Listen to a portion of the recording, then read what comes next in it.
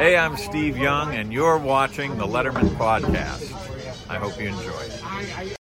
La, la, la. Welcome once again to the Letterman Podcast. My name is Mike Chisholm. I'm excited about this episode. Now, this episode, it's a long one. It's a huge one. But that being said, I'm excited. The reason it's a long one is we had a hangout. And it's the first time that we really did that. I'm a podcast enthusiast of all sorts of, there's all sorts of shows that I enjoy in this medium. And one thing that I do enjoy is when you have a podcast that's been established for a little while, and then friends of that show just come in and have a bit of a hangout. And that's what this episode is. So it's a long one. We're not going to split up into two parts. It's just three people, two people, and then three. Then it becomes three people hanging out, talking about Letterman and stuff. And it is a new guest, but you can tell right away that it's I'm a little bit more relaxed than I normally am, because Adam Unger is a buddy of mine. He is, and I really appreciate Adam Unger. Now, who is Adam Unger? Well, we do give him a bit of an intro in the actual show itself, but the Coles Notes version of it is he's Warren Zevon's official historian. Warren Zevon, of course, a long storied history with late night and late show with David Letterman. Absolute a part of the David Letterman mythos. Whenever Paul Schaefer, of course, would take time off, Warren would lead the band. Warren made countless appearances on late night and late show with David Letterman. I just really enjoyed Warren's place and when he passed away way too young. It was a major blow for those of us who love the company of David Letterman and company. And it was a very emotional time when that happened, and the stories around that. We get into some of that in the show with Adam here. Adam Warren is Warren's official historian. He and I are very similar in many, many, many ways. And we're just buddies. And so we get together and we start shooting the bull. This is kind of the first tilling of the earth of a Warren Zevon episode, but we're going to have Jordan Zevon, Warren's son, on the show here moving forward. We're not exactly sure when that is, but that's going to happen. Adam talks a lot about projects that they have going on. Very, very cool. One of the things, and it happens at the end of the episode, some of you might not make it to the end of the episode. It's 2.5 hours long. You can reach him at adam@warrenzevon.com. Now, he basically said, if anybody out there has any rare things about Warren or collectibles or stories about Warren, you can reach out to him there. I can tell you that they're working on some box set stuff. We talk a little bit about that in this episode, and I'm going to just let it unfold for you. I'm going to try and keep this intro as short as I possibly can, but there is a couple other pieces of business that we need to do. One other piece of business that we need to do. Over the holidays. By the way, this episode was shot before the holidays, and there's a few things in it that have come to pass since then. I talk about the Foo Fighters shirt that I love so much that I've now got the Foo Fighters shirt. Check out the video on YouTube that we have showing me unwrapping the Foo Fighters shirt from Dan Flaherty. Again, I'm so grateful for that. We're going to be working on a campaign to get the Foo Fighters on this show.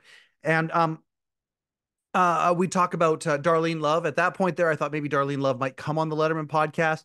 I've since said that, I've gotten some emails from her, and we've gone back and forth, and probably we'll shoot something this year here, kind of reviewing things, which will be cool because then we can go through her career and not just focus on the Christmas of stuff. But anyway, and there's a few other things we talk about in this hang that we do. So just so you're aware, it was shot before the holidays. Now, over the holidays, I had a great kick out of a handful of folks who discovered our show for the first time. It was very, very cool to get messages from some people who do appreciate both the deep dive and Letterman, and the idea that that's what this show is all about. And we do want to deep dive and then celebrate and build a community, all of that stuff. This episode being part of that community, we just want to hang out and talk about stuff. I hope that we can do more of these episodes. Now, that being said, one of the people who discovered our show really, really likes it. So I'm sorry for those of you who are annoyed by me. That's just fuel for my fire. He absolutely loves all of the episodes from the beginning, awkward ones before we started to find our voice. Some would say that we still are looking for our voice. That might be true. Anyway, his name is Andrew Azer. Andrew Azer, Azer, or in Canada, as we say, Azer. What is it? Azer? I think so. Andrew Azer. He lives in Massachusetts. He reached out to me after having discovered our show and said that he's been binging it. And I mean, you know, dude's pretty impressive. I think he's 60 something episodes in. It's pretty impressive that he could do that, and he's very excited about it. And messages me little details from each episode that he appreciated and that sort of a thing. Amazing guy, college professor, and I just really appreciate the fact that this is where these connections are starting to form now. We've got a couple of episodes of community members coming out soon, but Andrew is being highlighted in this episode of the Letterman podcast because he discovered something. Now, for our listeners of the show, I'm sorry. I'm going to try and figure something out for the listeners, the people who listen to this thing audio wise. Join the Facebook group. Let us know if you're a listener to the show rather than a viewer. The Spotify video and the YouTube certainly get an advantage because of the show and tell stuff that we do. This episode has a lot of show and tell in it. However, Andrew discovered something that we have done from, I don't even know when it was. It'd be fun to find out which episode we did this for the first time. But right now in the bottom corner of my Zoom screen, it says Mike Chisholm. Normally it says the Letterman podcast with Mike Chisholm. Now, most people or nobody has caught on to the fact, or at least confronted me by catching on with the fact that we spelled podcast wrong in the vast majority of our episodes. We changed the spelling of podcast every single episode. And two people noticed it when the record light was off. The first was Bill Carter, which I thought might shake the first impression, but no, he was cool with it when he realized that we do this for every show. And the second one was Eddie Brill. And both of them didn't say anything about it publicly, so I just left it. Andrew one day messages me, and I forget what episode he was on, and he said, "Hey, did you know that podcast is spelt wrong in this episode?" And I'm like, "Yeah, I sure did, buddy. You're the first one to confront us about it, so you are getting yourself a Late Show with David Letterman rejection postcard, a real bona fide Late Show with David Letterman rejection card. We're going to send that to you. Congratulations. Thank you very much for the patronage of your ear holes and your eyeballs on this show. We thank you so much for that. And just excited for this new year that we are in. Excited for the inventive, different types of episodes that we want to put out this year. And we got a lot of surprises in store. A lot of irons in the fire, as they like to say. So this episode of the Letterman podcast, of course, brought to you by hello-deli.com. Go to hello-deli.com. Correspond with Rupert G. Buy yourself some Late Show with David Letterman merchandise, mugs and hats and all sorts of fun stuff, and t-shirts and all the good stuff from hello-deli.com. Please enjoy this episode with Adam Unger and special appearance by Don Giller. Adam Unger, I am so excited about this because for a variety of reasons. Nice mug, by the way, sir. Go to hello-deli.com. You want to buy a mug like this right from Rupert. Dude, this is going to be the best, in my opinion, one of the best Letterman podcasts we've ever had because it's just you and I shooting the bull. I want to just give you a bit of an intro. This is Warren Zevon's guy. What does that mean? Well, we're going to get into that tonight. Exactly the definition in this case of the word guy. We're going to figure that out. But we might do that by way of a few other very cool, interesting detours, like what this guy is to the band Queen. Yeah, he's something to the band Queen. He's not just Warren Zevon's guy. Also, he and I may discuss a little bit of pro wrestling. So this is going to be friendship. Like you're going to be seeing friendship in motion. Plus, full disclosure, and I haven't talked about this very much on this podcast. Sorry, Adam. Please, thank you for indulging me here. The idea that we want to create a Letterman podcast network, we want to create some communities of like-minded people who were affected by all of the Late Show or Letterman mythos. Warren Zevon certainly a big part of that. And I'm just really, really stoked that you and I found each other because I'm kind of wanting to be the Letterman guy. You got yourself into being Warren Zevon's guy. I want to talk to you about that. So I just wanted to give normally I reshoot these, but tonight, because we got the Facebook Live going and whatnot, I wanted to kind of do it live. I'm stoked that you and I are brothers from another mother. And the first time we talked on the phone, it was hours and it was just this great thing. It's great that we're finally doing this. There it is, ladies and gentlemen of the Letterman podcast. audience, this is Adam Unger. Hi, buddy. Thanks for having me. And we talked for months about doing this, and we almost did it one day. You got a hold of me and said, "Hey, I need a guest for this week," and I Yeah. wasn't able to do it because I had something going on with my kids. I Yep. think we had gymnastics class or baseball or something. Yep. And the next episode was Dick Cavett. So I guess was I the person keeping Dick Cavett from being on the show? And is this supposed to be Dick Cavett part two? And he got bumped because I was available? Um, I hope not, Absolutely. because everyone's going to be Absolutely. angry with me if I preempted Dick Cavett. No, you know what? Dick Cavett was one of those little things that I can't believe kind of stayed a secret. Don Giller knew. Hmm. Don knows Kim everything.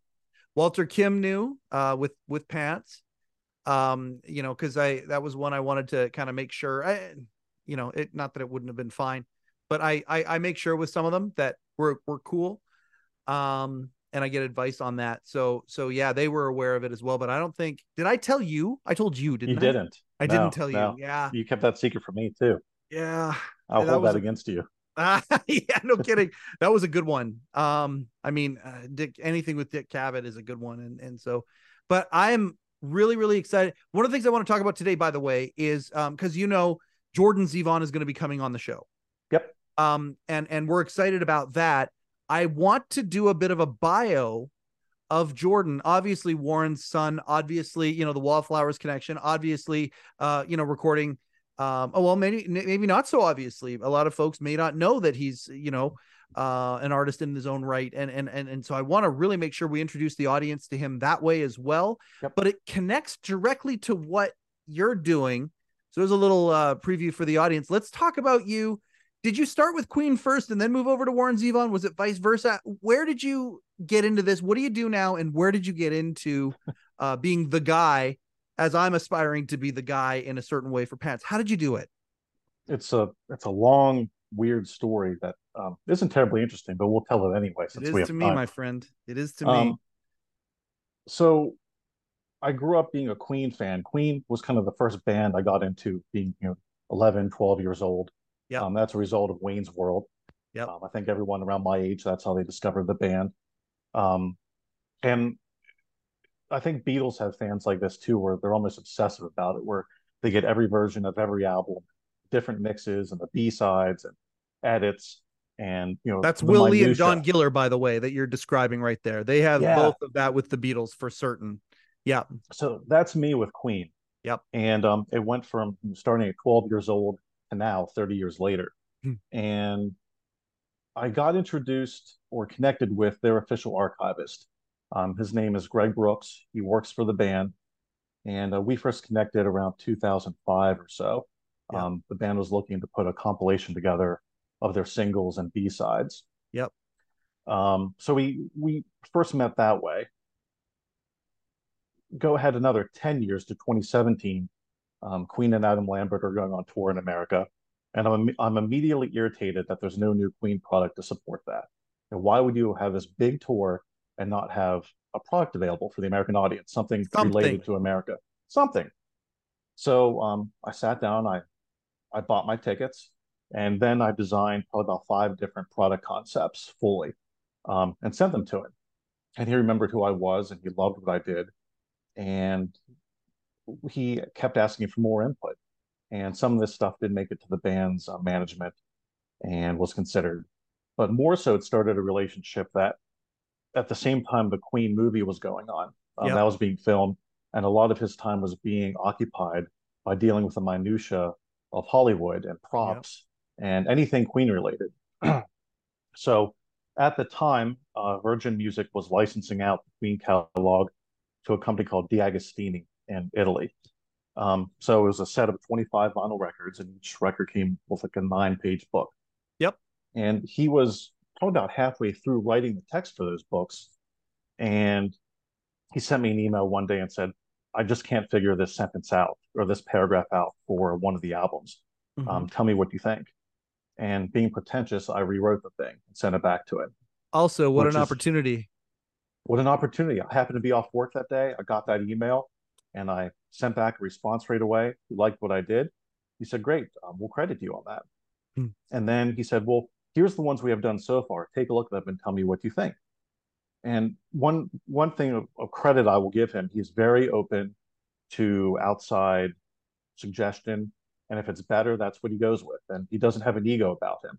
That's how we improve, right? It is. He said to me, if we're going to work together, we need to be completely honest. And if it's bad, it's bad. And if it's good, it's good. So I gave feedback to the ones he did already. He said, I could use their help for the remaining 12 albums. So the final 12 albums of that set, I got to help write the booklet for it. Okay. Is this at this point here? How old are you when this happens? 37. 37. Okay. You tell 21-year-old Adam that this is going to happen in like 15 years. It would blow his mind.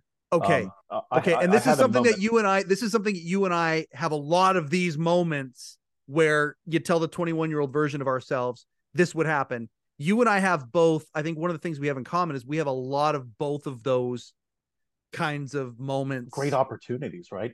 That have led to mind-blowing moments. So yes, unbelievable. So you are the credited in how many of the 19 albums, 19 books? So like 16, 13, 17 of them? 13 or so. And that led to another gig. There was an official Freddie Mercury book that came out called A Life in His Own Words. Yep. So I worked with a team, and Greg sent me a bunch of interviews to go through and then sent a ton of audio interviews. So I've listened to literally hundreds of hours of Freddie Mercury audio interviews, and it was transcribed for the book. That's amazing. It is amazing. And I got really interesting access, and it was interesting to see how Freddie reacted against different interviewers, or depending on what mood he was in. He was a pretty private person. So when he was comfortable with someone, it was a much different version of him. It was a lot more candid.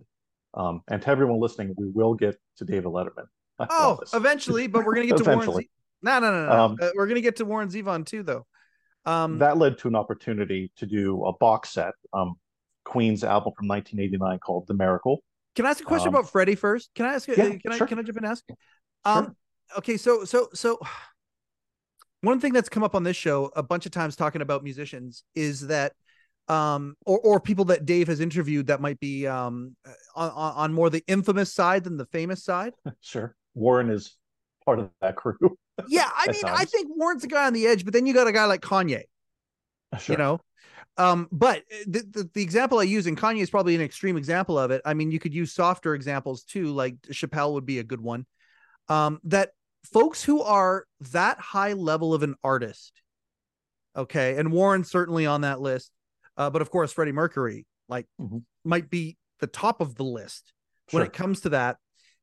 If you are to accept the genius that they put out there, we need to give a bigger width and breadth for the fact that they are such an artist that may live in the moment at that emotion at that time or whatever, and give them sort of a wider highway when it comes to communicating, because these people get misunderstood. Freddie would be an example of that. I think so. Being a private person and also someone I think wasn't interested in talking about himself. Right. I think outwardly he said his work was disposable and it was a product. Freddie Mercury said that. Yes, it was like a Bic razor blade. It was disposable. I don't think he believed that, but I think it was a good defense mechanism in interviews. And I just don't think it's something he enjoyed very much. I think he liked the fame, he liked the money, he liked the attention. Yeah. But I don't think he liked the pretense or the fakeness of what an interview is. He didn't really want to sit around and talk 15 minutes about Bohemian Rhapsody, which he might have written 15 years ago. Right. I just don't think that was part of the job he really enjoyed. With that being said, there are interviewers he enjoyed being around, and there's a difference when he was in an interview with the rest of the band. He was a lot more open, and it wasn't all focused on him, and it got to be spread around a little bit. Gotcha. Also, would he have been a character? That's the one thing I want to know about some of these people. Like I want to talk to Colbert. Colbert obviously played a character forever, you know, and then he comes over to Late Show. Is he another character right now? Is it the real deal? Freddie would be one that I would say, you know what, when he's in band mode, he probably gets into character and just, you know, he's a pro. He's an expert. He's, you know, that he's that darn good. I think in private life, though, private life, he was quiet, unassuming. He had Yeah. his close group knit, group of friends. And Sound like then anybody we know? it sounds like a lot about someone we know, right? Yeah. Yeah. Maybe seems like they're aloof to others. Yep. Um, but also with Freddie, there's another aspect of that where you're looking at someone who is gay, at a Yep. time where that's not accepted. And then you have a situation later in his life, he's dealing with having HIV and AIDS, Yeah. which, if you grew up at that time and can remember, there was a huge stigma about it. That And affected the late night crew, by the way. mhm, A lot of real under the armor parallels here. yeah, and New York. it's a thing with him. It's not only protecting himself, his friends, his family, Yep. his career, his bandmates. They ran into some trouble in the mid 80s in the US where they weren't as accepted. Yep. They had a video where they dressed in drag, and that did not go down well for the MTV audience. And, stuff like that affects a career. Thankfully, we're past that, and it's more accepting. But at the time, Yep. that wasn't the case. So I think that's why he was guarded a lot of the Did time. that happen with Queen? Was there a backlash against Queen? Yeah, big time. So Huh. probably their I thought it their was a height. cooling off period, and Wayne's World brought it back. It was a long cooling off period. It's about a 12-year cooling off period. They had a Whoa. huge album in 1980 with The Game. It Yep. went to number one, had two number one hits with Yep. Another One Bites the Dust and Crazy Little Thing Called Love. Yeah. The follow up was Iconic. Both of those iconic, iconic songs. and you couldn't find two more different songs. No But then you kidding. go to Yeah. the next album, which was released the same year, which is the Flash Gordon soundtrack, Yeah. which is not an album you listen to in the car with your friends. It's a real movie soundtrack, and it's not really accessible. That's followed up with basically a dance disco album called Hot Space. That Yeah. was not accepted well. They went to a different record company, Capitol Records. There was a payola scheme issue with Capitol at the time. Anyway, the next album, The Works, was doing well, but it kind of fell off the radar. Yep. They released a few more albums, and it really wasn't until he died that they came back into prominence. They were kind of seen in the US at least as just an old classic rock band, whereas in the rest of the world, they were still the elite. It also didn't help they didn't tour here after 1982 with Freddie, so that kind Wow. of didn't help. It became a chicken or egg situation. They're not Right. touring until there's a big hit, and they're not going to have a big hit until they tour again. So Now, it just that kind of being fell away. said, was it Live Aid that brought them back? Or was that a false start? Um, I think that's overstated, especially in the US. Yep. The movie kind of plays it off differently. They were touring throughout 1985. They were in Yep. Japan a Yep. few weeks before Live Aid. Obviously, Live Aid was a big shot in the arm to them because they did have an incredible performance. Yep. And that led them to go back in the studio after they were going to take a bit of a break. Yep. But for those people that saw Live Aid in the US on MTV, part of their performance was eaten up by commercial time. So they performed like three songs and they came back in midway Yep. on We Will Rock You or something. So That says something. yeah, yeah. They went That to says commercial something. during Queen. Yep. So Yep. they just they they were kind of a thing of the past and they weren't the in thing at the time. Freddie was Freddie in oh, was it called? All They Want for Christmas Time. Remember the We Are the World? There was the British equivalent of Oh, it. Freddie was in that, wasn't he? Band-Aid, the Band-Aid. the Yeah, yeah, group of yeah. yeah. Do they know it's Christmas? Do they know it's No. Christmas? Um, they were invited to take part, but I think they were on tour with their album The Gotcha. Works at the time. Gotcha. Bob Geldof, the guy who Yep. ran Live Aid and that whole charity thing, is really close with Roger Taylor, the drummer Yep. from Queen. Yep. Speaking of which, Roger performed on the 30th anniversary edition of that song that came out a few years ago. So, regardless, no, they were not part of that because they were busy doing their own thing at the time. Yeah. There was Wayne's also World. some, but Oh, go ahead. Sorry. No, I no, was no, gonna no, say, no, no. I've got a question that's going to take it in a different direction. So what was?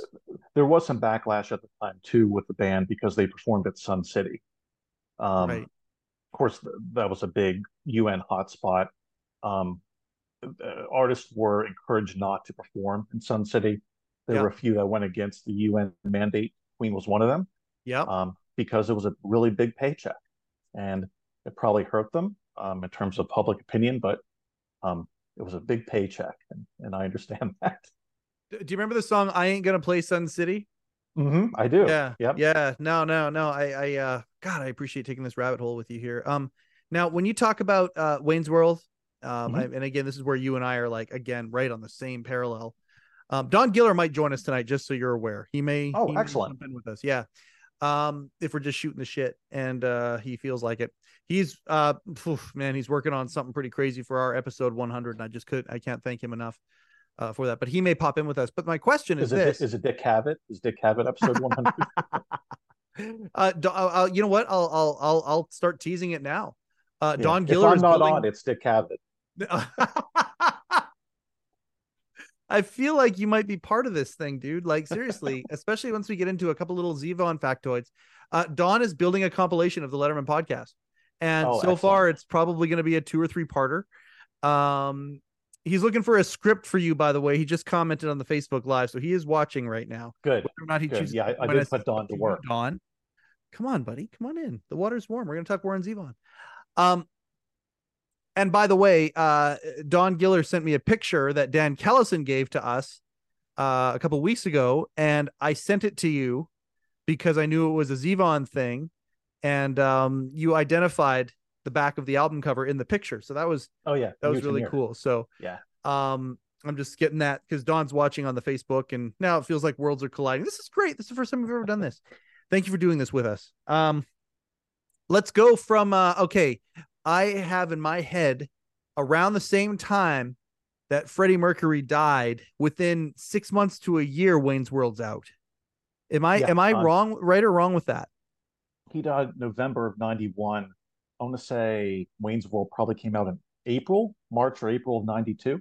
Okay, so confluence of events, I would think, where one kind of where we always re-examine the artist when they're gone, and there are many people who are Johnny come latelys or whatever, but I just remember high school. I would put akin to, back then there were 2 bands that kids were discovering that their parents loved.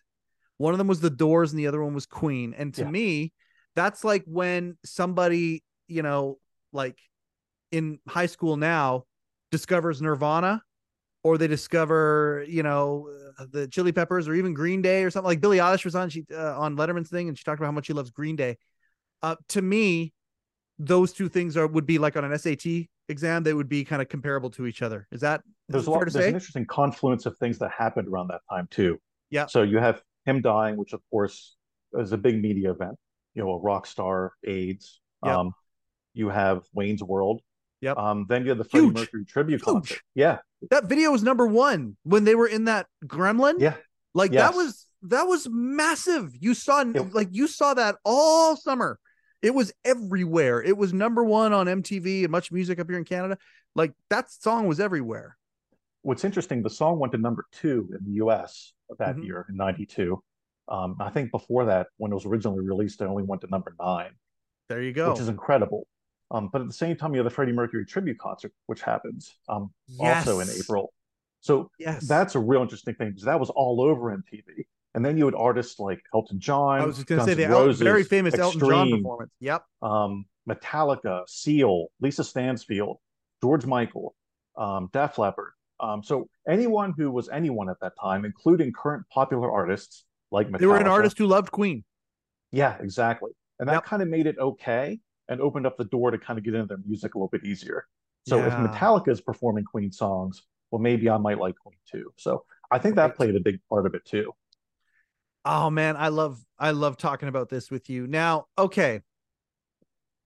What else do we need to know about Queen, and how do we bridge it to obviously you're gathering experience. So when you start with Zevon, you've already got a bunch of experience in the head, and you've got ideas and all these sorts of things. So you had direction already.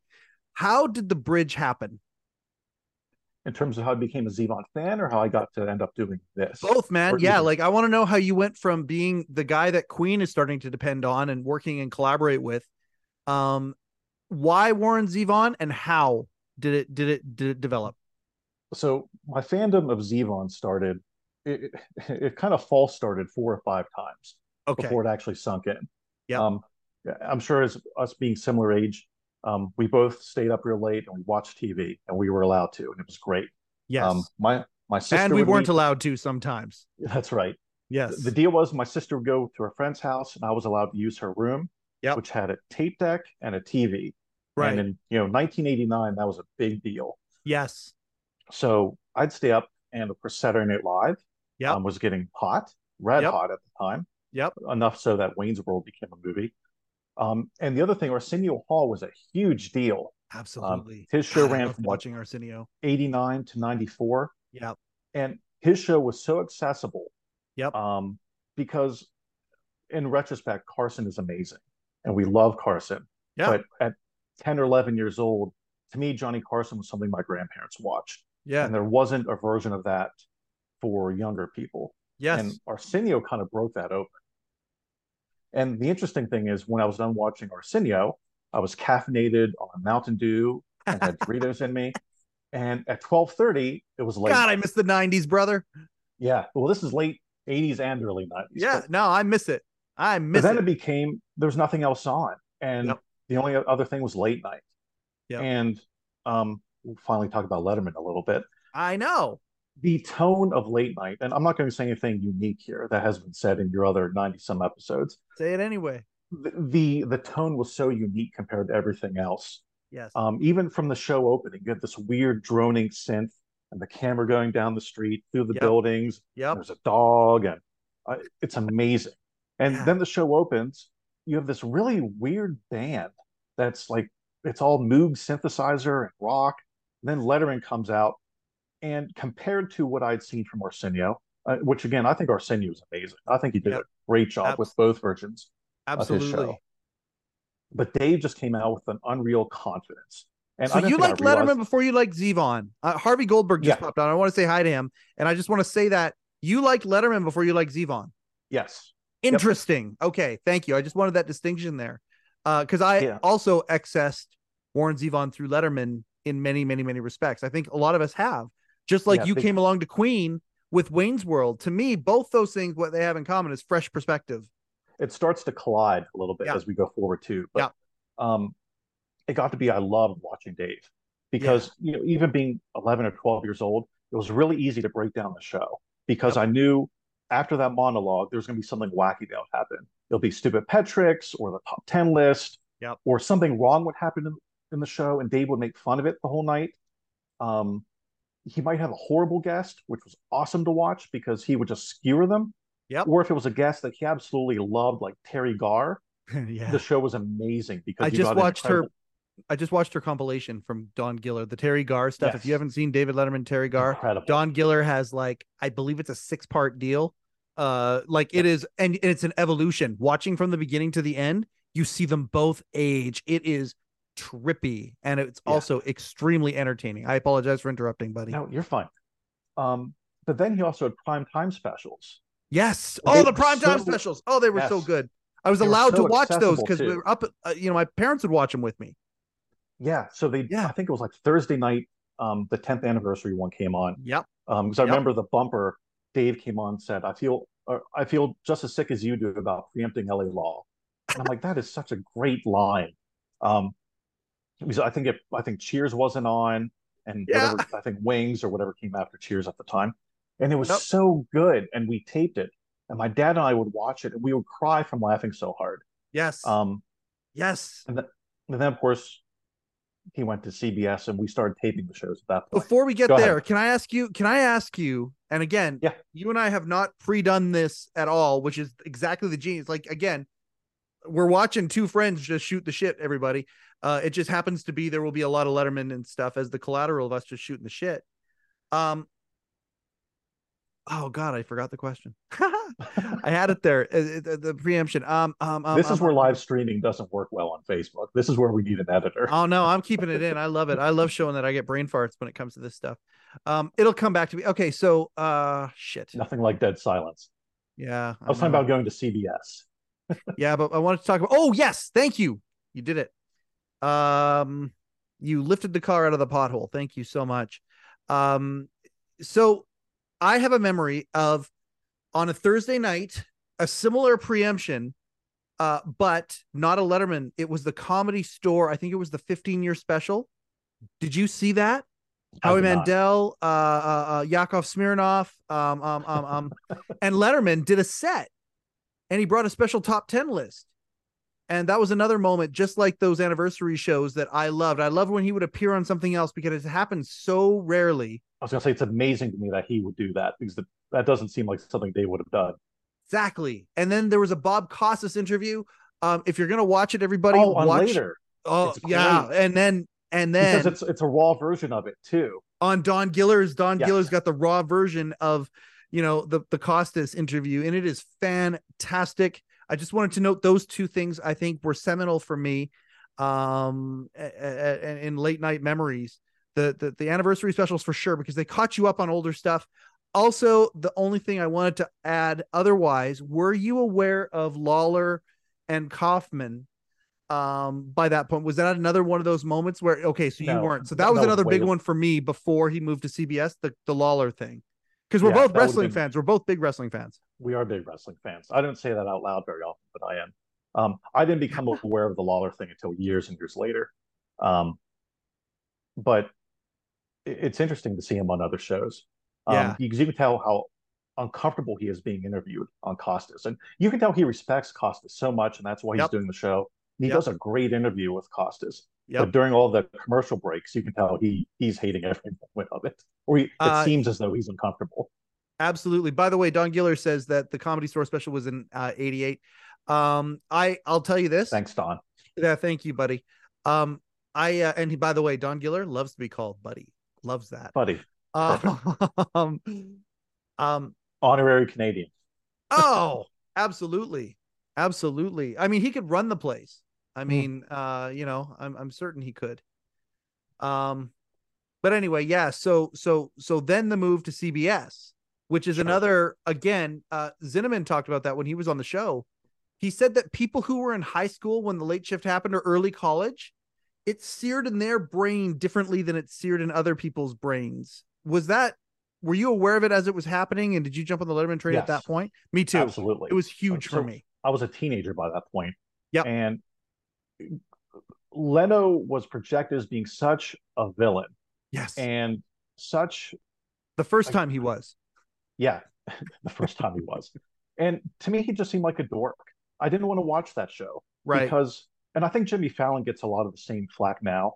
Fallon did a really good interview where he said he does his show the way he does because he wants everyone on the show to win. He wants everyone who comes on to get across well and win and do well. Yeah. Letterman isn't quite like that. With Letterman, you need to come on and you need to perform. You need to earn your spot to be on that show. And if you earn it, you're going to get something real special. Yes. And also with Dave, if it's someone that he personally likes, Warren would be one, which we'll talk about that momentarily. Yeah, absolutely. Terry Garr comes to mind. Obviously, Robin Williams. But it's also someone like a Peter LaSalle who's not used to being on camera. Dave will take care of that person, and it'll be an amazing interview. This is where we connect, everybody. Adam and I are both gigantic Peter LaSalle fans. And for those out there who are in the same boat, you understand the appreciation that we have for this guy. He is, I've heard that he's not really perhaps up to do a Zoom. I do have a couple ins there, and I would very much. I'll tell you this. There's one thing I want to talk to Peter LaSalle about. It's Jack Rollins. Dave's legendary manager. I don't want to plug another podcast, but there's a Carson podcast, which is how I came across you, by the way. Mark Malkoff. Are you kidding me? Mm-hmm. Mark Malkoff's episode is how you found us out? Well, it was more of, I really liked the Bill Carter episodes. Yeah. So I started searching Bill Carter for podcasts. And I'm like, oh, there's a Letterman podcast too. So that was it. Oh my God. The Late Shift. There it is right there. Also, there's a parallel. Seminal, and also it's what brought us together. Just to go back to Arsenio for a second, I think with Arsenio, he, for the first time, gave me permission to like 2 talk shows. Because to me, Letterman and Carson were under the same sort of, I wouldn't call them one talk show, but it's like Godfather 1, Godfather 2. Sure. And Godfather 2 is the one that I just absolutely, and so, but that being said, then you like Arsenio, like along the way, my golden age of talk shows, my golden age is Dave on Late Show, Craig Ferguson, and Conan on TBS. That's every single episode, every night, a lot of the time, and definitely DVR'd and caught up on everything. I think Arsenio gave our generation permission not to be because some people were a Dick Cavett guy or a Johnny Carson guy, and that certainly wouldn't have happened with me growing up. I would have worshipped everything that those guys did. Safe to say we match on that? Yeah, I'd say so. I think the whole Dave and Jay thing kind of made it that way, though, going forward. Um, Yeah. but when he moved to CBS, it was a huge event, obviously, and the show was so fantastic. And as I said, when he got a guest that he really liked and enjoyed, it made such a big difference. Yes. He had a guest on, I can't remember the gentleman's name. Don will jump in, he'll know. But he was someone who was on the autistic spectrum, and I think he was on a documentary called Brain Man, and it's someone who could do math in his head. He could recite pi, for hours on end. Yep. And it was such a charming interview with Dave, because he was genuinely interested in the person. He helped him out on the show, and it was a fascinating back and forth. And to me, it's an interview like that. It's why I became a Dave guy, not a Jay guy, because it's not something I don't think Jay could have done. Because Jay's not a broadcaster, and that's the big difference with Dave. He is a broadcaster. He just happens to be a comedian too, and it's a completely different mindset. And again, growing up, I loved staying up and watching Tom Snyder after Dave. Oh God, and, absolutely. Shout out to Anne Marie, by the way. Anne Marie's going to be part of our group. Anne Marie's going to be part of our group. When I talk about this, the idea of a Letterman podcast network and special projects and all that, we're assembling a group around this thing. And she's going to be one that gets invited into that fold as well. She's got some cool stuff with Anne Marie Snyder. So thanks for bringing up Tom. That's fantastic. And the great thing with Tom, and Dave eulogized Tom perfectly, and Dave falls in this category too. It didn't matter who's on the show. You watch it because it was Tom. You watch it because it was Dave. I do that to an extent with Rogan now. Yeah. Yep. Rogan's fantastic. Yeah. Elon Musk the other day. Like, oh my gosh. Oh yeah, totally controversial at times, but unapologetic about it. That again sound like someone we know. Sensitive. Like, and I mean, he's got ways around it, and he's got he doesn't look at comments and things like that, but still totally sensitive about stuff. The Neil Young thing killed him. And he put out a beautiful, humble video about it. So anyway, so I think there's a lot of similarities with Rogan and Letterman as well, ones that go way below the surface. He's my number one guy for my next guest. If Dave could talk to anybody on this planet, I would want him to talk to Joe Rogan, because it would be a do-si-do where Dave would appear on Rogan's podcast. Sure. Tell me that wouldn't be absolutely epic. I don't know if he would do it. I know. But if he did, holy shit. What was the original question? Zevon, right. Zevon. So, thank you, buddy. Anyway, as we get into Dave and we became nightly watchers of Dave. And if not, we taped it. And let's go back a little bit. My first exposure to Zevon was Werewolves of London. So, 12, I got my first CD player. My brother-in-law has the Time Life sounds of the 70s. And 1978, it's We Are the Champions with Queen. Yep. And Werewolves of London is on it, and Dreamweaver by Gary Weaver, and Lowrider by War. Nice. That's good stuff. But it occurred, like, I kind of put Warren Zevon at the time as a 12 or 13-year-old in this group of maybe comedy musicians, or maybe comedy is not the right word, but maybe kind of like a Disco Duck thing with Rick Dees, or Kung Fu Fighting was on that CD. I was going to say, maybe, or like the Bare Naked Ladies from Canada. Yeah, exactly like that. But real personality, and you don't really, it's got a little bit of everything. And or maybe like a Dr. Demento kind of thing, or just not like a serious artist. I saw it as a novelty act. That's what I'm looking for. Yeah. So that was my first experience. Then we come around to Letterman, and there's this guy filling in for Paul. Yes. And I remember my dad and I watching it that week. That first week he filled in, and I'm like, oh, that's the Werewolves guy. But it was hilarious. They did this bit of If it doesn't work out, there's a guy that kind of looks like Paul that'll fill in. If that person doesn't work out, we kind of have a guy that looks like Warren that's going to fill in. But Dave's mood was great because you could see he loved having Warren there. Yeah. And just like Paul, Warren had a hot mic and he would interject and it would be so funny. Yep. And just it fit the tone of the show because Warren, like Dave and the show, is kind of offbeat. Yep. It's kind of one of those things, if you know, you know. Yep. It's cool. And of course they do the normal Letterman stuff. They do small town news. Yep. And Warren does the theme song. And I remember seeing that for the first time, and I was like, holy shit, he's really good. He is really a good musician. Yeah. And of course, the bumpers before they come back from commercial, they seem to be a bit more extended where they let Warren play some more. And I'm hearing these songs I've never heard, and I'm like, this guy is really good. He's playing guitar and piano and singing and harmonica and the whole deal. Go ahead. Can I ask a question? Raise your hand. Yes, Mike. Was he just playing his own music at that point? Was Pretty it just his stuff? Okay, yeah, that's I think it's worth illustrating to the listener who might not know that when Warren came on, okay, and I want to talk about that. That's something that's on my checklist of things to want to talk about here tonight. Is that there were nights where, correct me if I'm wrong, every song played was other than the themes were basically a Warren Zevon original, correct? Yeah, and I think Warren came in with music written out. He wrote out music of rearranging popular songs. Yeah. Whether it be, Britney Spears, Oops, I Did It Again, or whatever it was. And Dave's like, no, play Zevon stuff. We don't want that other stuff. That's why Warren's here. Don't do what Paul does. Yeah, don't play the pop culture stuff. Be yourself completely. Yeah, be Warren. And Warren was totally cool with doing whatever. I remember there was one night he did a Steve Winwood song. It was probably Back in the High Life again, because Warren did cover that for a later album. And Dave brings it up. Why are you playing a Steve Winwood song? And Warren responds, I'm fatigued by my own work, which I like that response. Yeah. So I dig it. I learned a little bit more of Warren from this. That sounds so smart. Yeah, it is. And it's witty, just like that. Totally. So we keep going and I continue learning about music. And, Warren Zevon is more than just the werewolves guy, but I kind of still don't care. Yep. I get to college.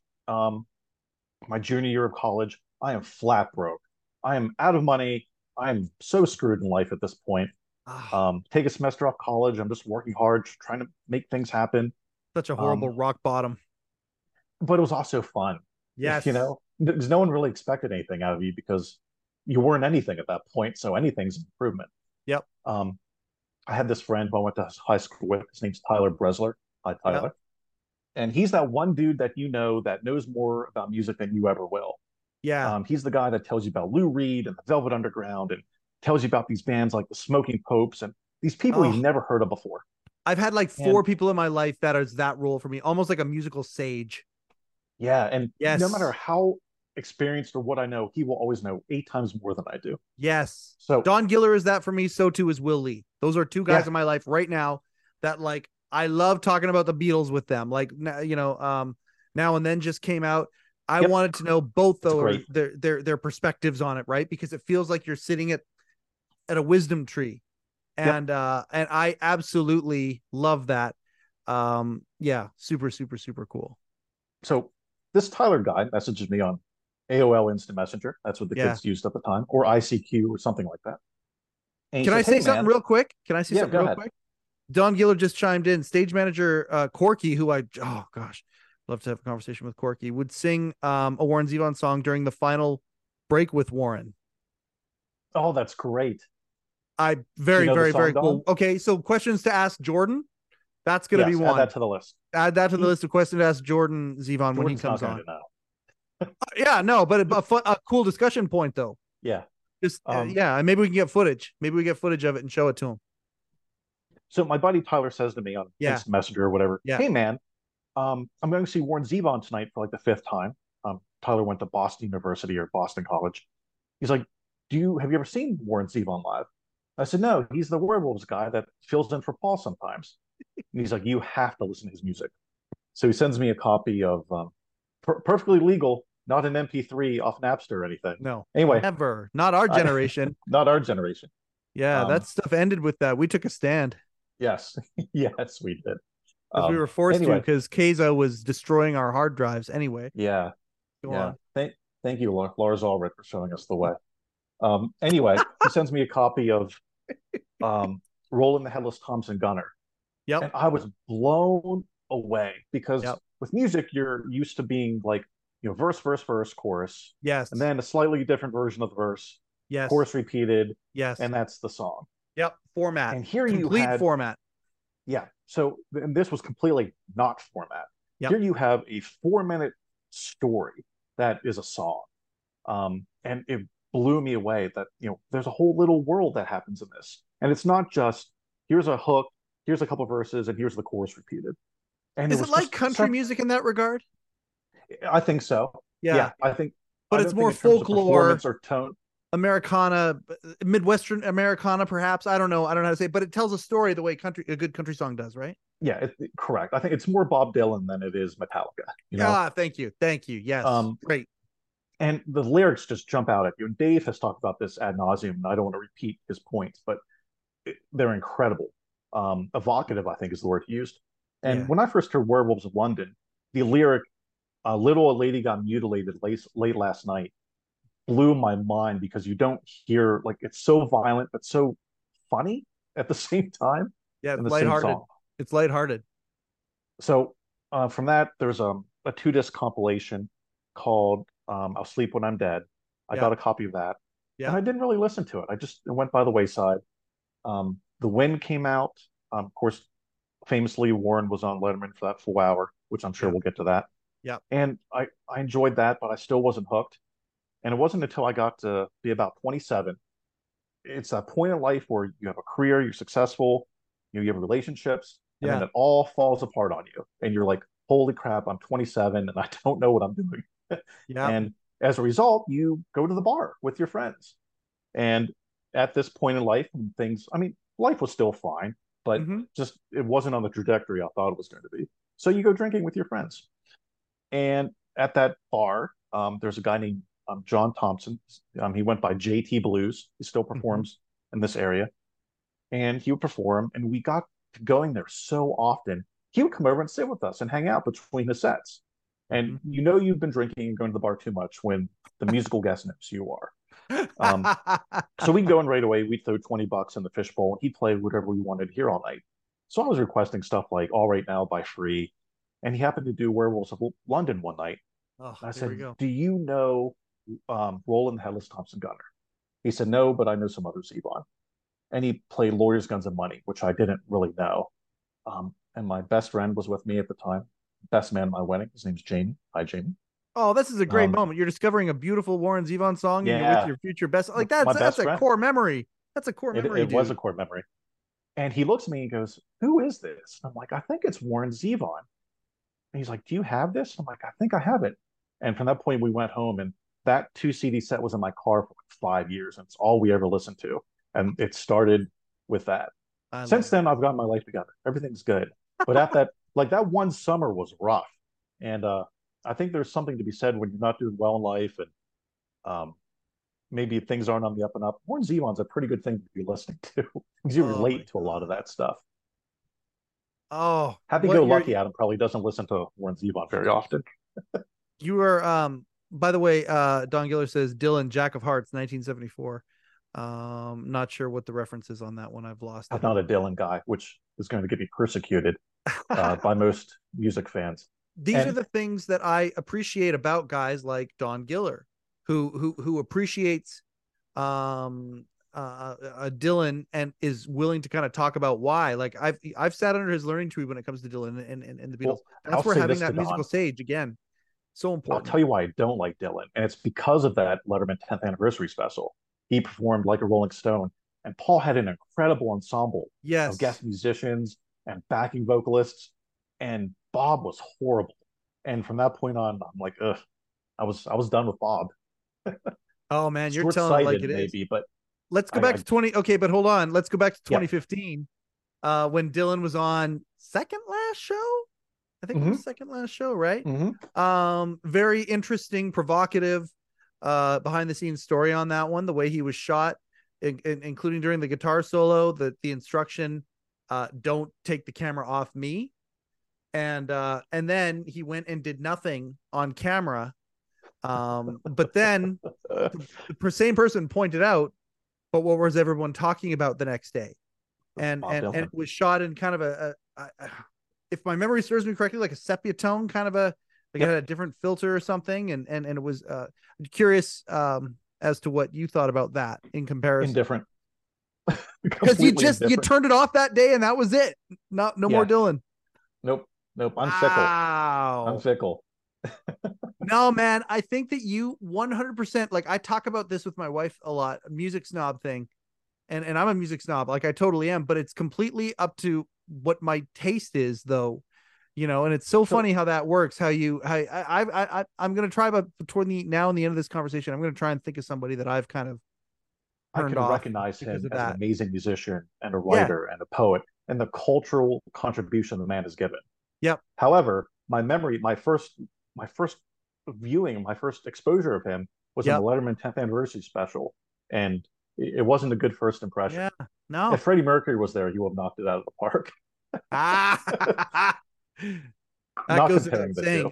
Did their paths ever cross? God, why don't I know? Zevon and Dylan? Yes. No, and Freddie Mercury. No. Okay. No. They were both signed under like the Elektra Asylum label in the US, but there's no crossover. Okay, I got you. But can I ask one question about that time? Yeah. I have a lot of what you've said I've been able to identify with. Some of it I see how you've gone down the rabbit hole in a way that's brought you to where you are. But for me, it was a Werewolves of London thing, kind of being aware of the song. And then were you a Larry Sanders guy? No, we didn't have HBO growing up. But Warren, have you watched it since? Yes, it's amazing. And Warren's appearance is great on it. Yes, the John Ritter episode. Yes, and the irony is Warren Zevon is making fun of the fact that they always want him to sing Werewolves of London. He's fucking bitter about it. He's like, rebelling against it, and then gonna play something else more personal, everything arranged, and then on the air, Sanders says to him, "Hey, will you play Werewolves of London?" And he's like, he begrudgingly does it. Here's the ironic part: you are a product of Werewolves of London. Yes, that's true. So the irony is astounding. But that was it. That for me. I knew him kind of. That's where I kind of branch off. I'm with you right up until I was vaguely aware of him, became more aware of him through Letterman, and then Larry Sanders Show happens. Yeah. And for me, that was like, bam, like I loved that episode so much. I loved when Morty was on. And of course, I loved when Letterman was on. To me, they were all the same, and then Doc and all that stuff. Like, yes, it all fits. It all fits so perfectly. And anyway, so that was a huge, for me, Zevon formative moment as well. It made me pay more attention to him when he was on Letterman, really. And then we haven't gotten to hit somebody. You haven't gotten to hit somebody yet in your story, have you? No. Well, no. Okay. So, keep going. I have a lot of good hit somebody stuff to talk about. But so going forward, it's like anytime you discover a new music artist that you love.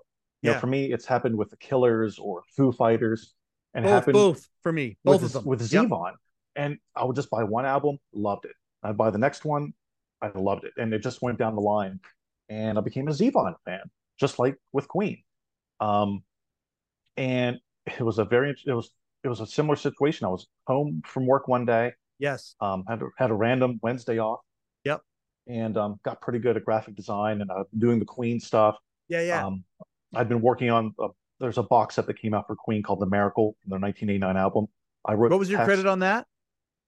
It was text with the archivist. It's me and Greg Brooks, and then product conceptualization or product design. I designed some of the merchandise that came out. Yeah. To go along with that album. Yeah. Stuff that was in the box set. Yeah. I did some of the graphics inside the book as well. So, okay, can I ask you an inside question, and we can edit out for the show if you need to? You ever got paid for any of this? No, because I don't officially work for. Yeah. I work with their archivist. Yep. And you don't need to edit this out. It's fine. So what they do, I get credit. Yep. If I don't want to do it, I just don't do it anymore. Right. But like once every 3 or 4 months, there was like a small like quarter pallet that ends up on my front door filled with Uh-huh. Queen stuff. So basically, anything I'm credited on in any country, I get a copy of. And then anything else that comes out, they're happy to send to me. So if you look in my room, it's just filled with posters and records and CDs One and day I have you about one day you and I are going to do a live, and you're just going to tour us around. No, you're going to get your phone and you're going to tour us around, and we're just going to have that's going to be an entire live episode we do just exclusive, because I adore your organizational skills. I cannot, thank you. I'm blown away. Everything is presented as meticulous as you see to the audience right now. These posters around and these albums up and all that, how meticulously hung that it is. Imagine if filing cabinets were just as interesting, and you open books and different things that you have. We're going to do a tour of that, because it's remarkable. Yeah, my Are you wife ever going to does get too. to a point where you get paid by Queen or Warren Zevon, and could maybe do it as a career, or have a consultant wing to what you're doing? Is that in the cards? I would love that. The Yeah, Queen thing probably isn't going to happen. The Queen organization is a very tight knit group, with the remaining band members, managers. They have a couple music producers. They have the yeah. archivist Greg, um, who I consider a really close friend So now, that's a small and that group, it is. But they're very protective about the catalog, the right? assets they have, Yeah. because they own it all. It's not They own everything, and it's licensed out to record companies. And they take a lot of care over how it's stored and presented and used. And they have a legacy there. If they were to sell their catalog, it'll be over $1 billion. They have a Okay. $1 billion legacy there. $1 billion catalog. Do they get paid every time a sporting event plays "We Will Rock You" or "We Are the Champions"? Knowing their management, yes, Okay, I would assume okay. so. $1 billion I, catalog, two iconic sports songs. Three. I will say God, another one bites the dust is as well.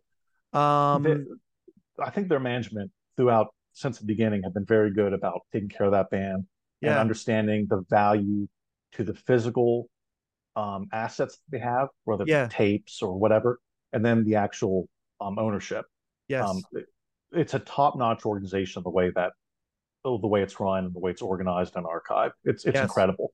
And yes. working with that archivist has helped me with the Zevon stuff.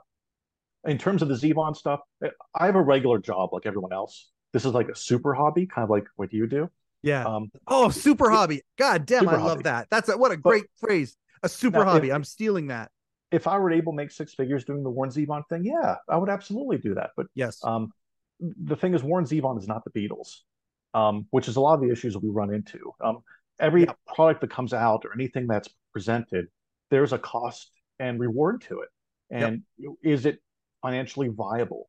With the Beatles, you could release now and then on Mm-hmm. a 7-inch for $20, and you're going to sell the heck out of that thing. With Warren Zevon, there isn't a fan base like that. It's much more condensed. It's smaller, so you don't have as much wiggle room there. Could Jordan do a modern Warren Zevon tour where Jordan sings Warren Zevon songs? I brought that up to him. I don't think that's something. Boy, Or would he do it for a night? Say the Letterman crew got back together for one sure. night only at Radio I, City. he has done one-offs before. There's an asbestos, the ADAO, which I don't remember what it stands for off the top of my head. He Yeah. does charity events for them and performs his dad's songs and his songs. I think the thing is, I remember I said to him, I said, you can go all around the country and be like the modern day Frank Sinatra Jr. and just make a living off this. And A I don't modern think version of it, but yeah. yeah, I don't think he has an interest in making that his entire life.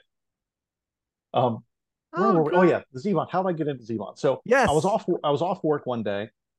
I'd finally gotten something together that I can say I've done design, I've written, Yep. um, I've been trusted with information. I've been able to collate together. I've been able to write, Yes. and I'd say, you know what? I'm going to physically write a letter. So I wrote a letter to Jordan Zevon. I found an address online, which actually ended up being his ex-wife's, which Yep. was probably a poor move on my part, but it all worked But out. it's a great part of the Um, story, my it's a great friend. part of the story. I Yep. printed out some designs I'd done, Yeah. one of which was a design for like a Letterman late show kind of compilation, and I mailed it to him. And in the meantime, I posted this stuff online, and Jordan saw it, messaged me on Facebook Messenger. Yeah. He goes, "You did all this?" I said, "Yeah." Like, I actually sent you a letter today. And he went, you sent me a letter. I'm like, yeah, I wrote a letter and I sent it to you, which is so weird in retrospect. Nobody had done But it. no one had done it yet. So That's he's me like, with can I this call show. you? Yeah. Yeah, so someone has to do it. Yeah. And no one said no yet, so just do it. So he called me and we chatted on the phone for a really long time.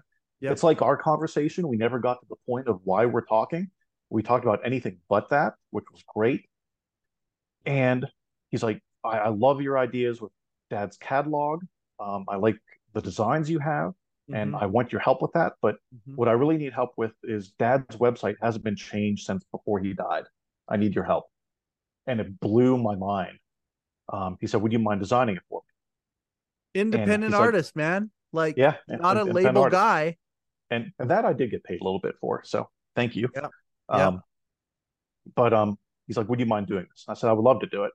But what he didn't know is I could do web design too. And I actually did the coding for the page too, and I just did it. And then one day I said, here, it's done. I sent it to him. And he was very happy with that. You see, it, there are times in our conversations where I'm talking about Warren Zevon, the product and the brand. Yes. And I said, we should do this and it should be recognized like this. Yes. And it very quickly becomes obvious to me that I'm looking at it the wrong way because he'll say, oh, Dad wouldn't like that. Mm-hmm. And it's a completely different mindset. It's like, oh, it's not just the guy who works on Warren Zevon stuff. Yeah. It's his dad. Yeah. And there's a respect you have to put towards that. Um, and he saw that I saw it that way. He trusts me with the decisions I make on the website or text or anything I design. So from there, they re-released an album called Life Will Kill You. They wanted Jordan to write like a 2-page thing. And he said, could you help me do this? So I interviewed him, basically helped him put it together as a thing, and it turned out really well. Yep. What I realized when I designed the website, it was great for a desktop or laptop. It wasn't good for a phone, so I designed a separate version for the phone. Yep. And then I scrapped the whole thing and did it all over again so it could work on both. And that's the website that you see today. And how much of the from logo, there, how much of a part of the logo were you? Did you revise it at all? Did you do anything with the logo? Like how did here's the interesting thing about Zevon and his catalog. Yeah. It's spread across currently I have notes here just in case I'm cheating. 1, 2, 3, 4 or 5 record companies. Yeah. And the assets, the original art assets, that they're gone. No one knows where this stuff is or if it even exists anymore. So what I've done, I've recreated all the logos from scratch where I can. And there's a future product coming out that we can talk about a little bit where we can talk about some of that stuff. But I know I'm excited about that. I want to finish with the current the sneak peek and Warren Zevon project. Yeah, because there's some cool stuff. And behind the scenes, I got to tell you, I am telling tale. I'm going to tell a tale out of school. I always say I'm not doing it. I'm going to do it right now. I loved connecting you and Walter Kim. And I'm grateful that there is right now a conduit between Pants and Zevon. That is the way it should be. And I hope that we build that pipeline big. And I want to be part of that too. Again, just so awesome. Yeah. We'll get to that before we wrap up. Connection. Yeah. Okay. So anyway, let's, so the logo, the skull logo though, like that, it's gotten more consistent. So the skull logo, which I think first appeared on the compilation album called A Quiet Normal Life. Okay. I think that was a cash-in product to go along with The Color of Money because Werewolves of London was a part of that movie. And that became Warren's logo. So we have the highest quality version of that. Jordan owns that. We can use that. So that hasn't changed. The version on the website right now is a version I did on my own, just for something different. But like the Warren Zevon text logos and all that stuff, I've been working on recreating all of those from scratch so we have them in the future for future projects. And to go along with this, Jordan said to me, so, we're going to be working on some various things. And, I said, well, I want to be the archivist then. If I want that to be my title. He's like, yeah, you're it. That's what you're doing. And with that title, it's amazing how quickly someone will answer your email or how willing they are to help. And the great thing is reaching out to all these people. It's a life hack. What you just said, that's a life hack. Well, it automatically gives you a credit. different type of first impression, a different viewpoint, a different perspective, and it's So way more open than if you're fanboy. the current thing we're working on, one of the things, we have 186 of Warren's personal cassette tapes Yep. that have all been digitized into 9624. Okay. And I'm going through them one by one. I have 114 of them done. um, and it goes the gamut of anything you could possibly imagine. Can I There's interrupt rehearsal. here for a second? Can Go I? ahead. Go ahead. And as we know, I will anyway. I apologize. You putting up with my enthusiasm is admirable. I know I'm very puppy dog like. But that being said, when you see, have you? I assume you've seen Now and Then, and the Yes. technology Incredible. that was used in a tape much worse than the tapes you're talking about here. I see so much Warren Zevon potential. Well, here's the Um, thing too. okay. You can use that technology Yep. and the amount of money it costs to use that technology for a band like the Beatles. At what point will this technology be accessible to everyone else? Which there are Yes. versions of it you can use now, which aren't as good, but Absolutely. there needs to be a point where it's cost effective to use it on something for like Warren Zevon or an artist that doesn't have the revenue stream that Warren Yes. does. Yes. But with these tapes, I did make some notes because I think some of them are interesting. Mhm. There's a lot of home recordings, rehearsals, live audience recordings. There's an answering machine tape from when he lived with Kim Langsford in 1980, which is hilarious. Um, but going through these tapes, they're not meant to be a released product. It's him messing around on a piece of equipment, or it's like an overnight mix or a car mix that trying to listen to a song on the way home from the studio. So there are some decent and really good studio recordings. There is, as of yet, no incredible unreleased song that we haven't heard. They're just different song versions with maybe different lyrics or a guitar solo that isn't there or Mm-hmm. something like that. But there's a lot of live stuff. Oh. And the nice Oh. thing is some of them are in really good shape depending on who's working the soundboard that night. Mm-hmm. A personal story. There was one night I was going through tapes. I had like 4 hours to myself one evening. The kids went to bed. My wife was watching Hallmark Channel. I'm like, I'm going to dive into some Zevon tonight and work on this.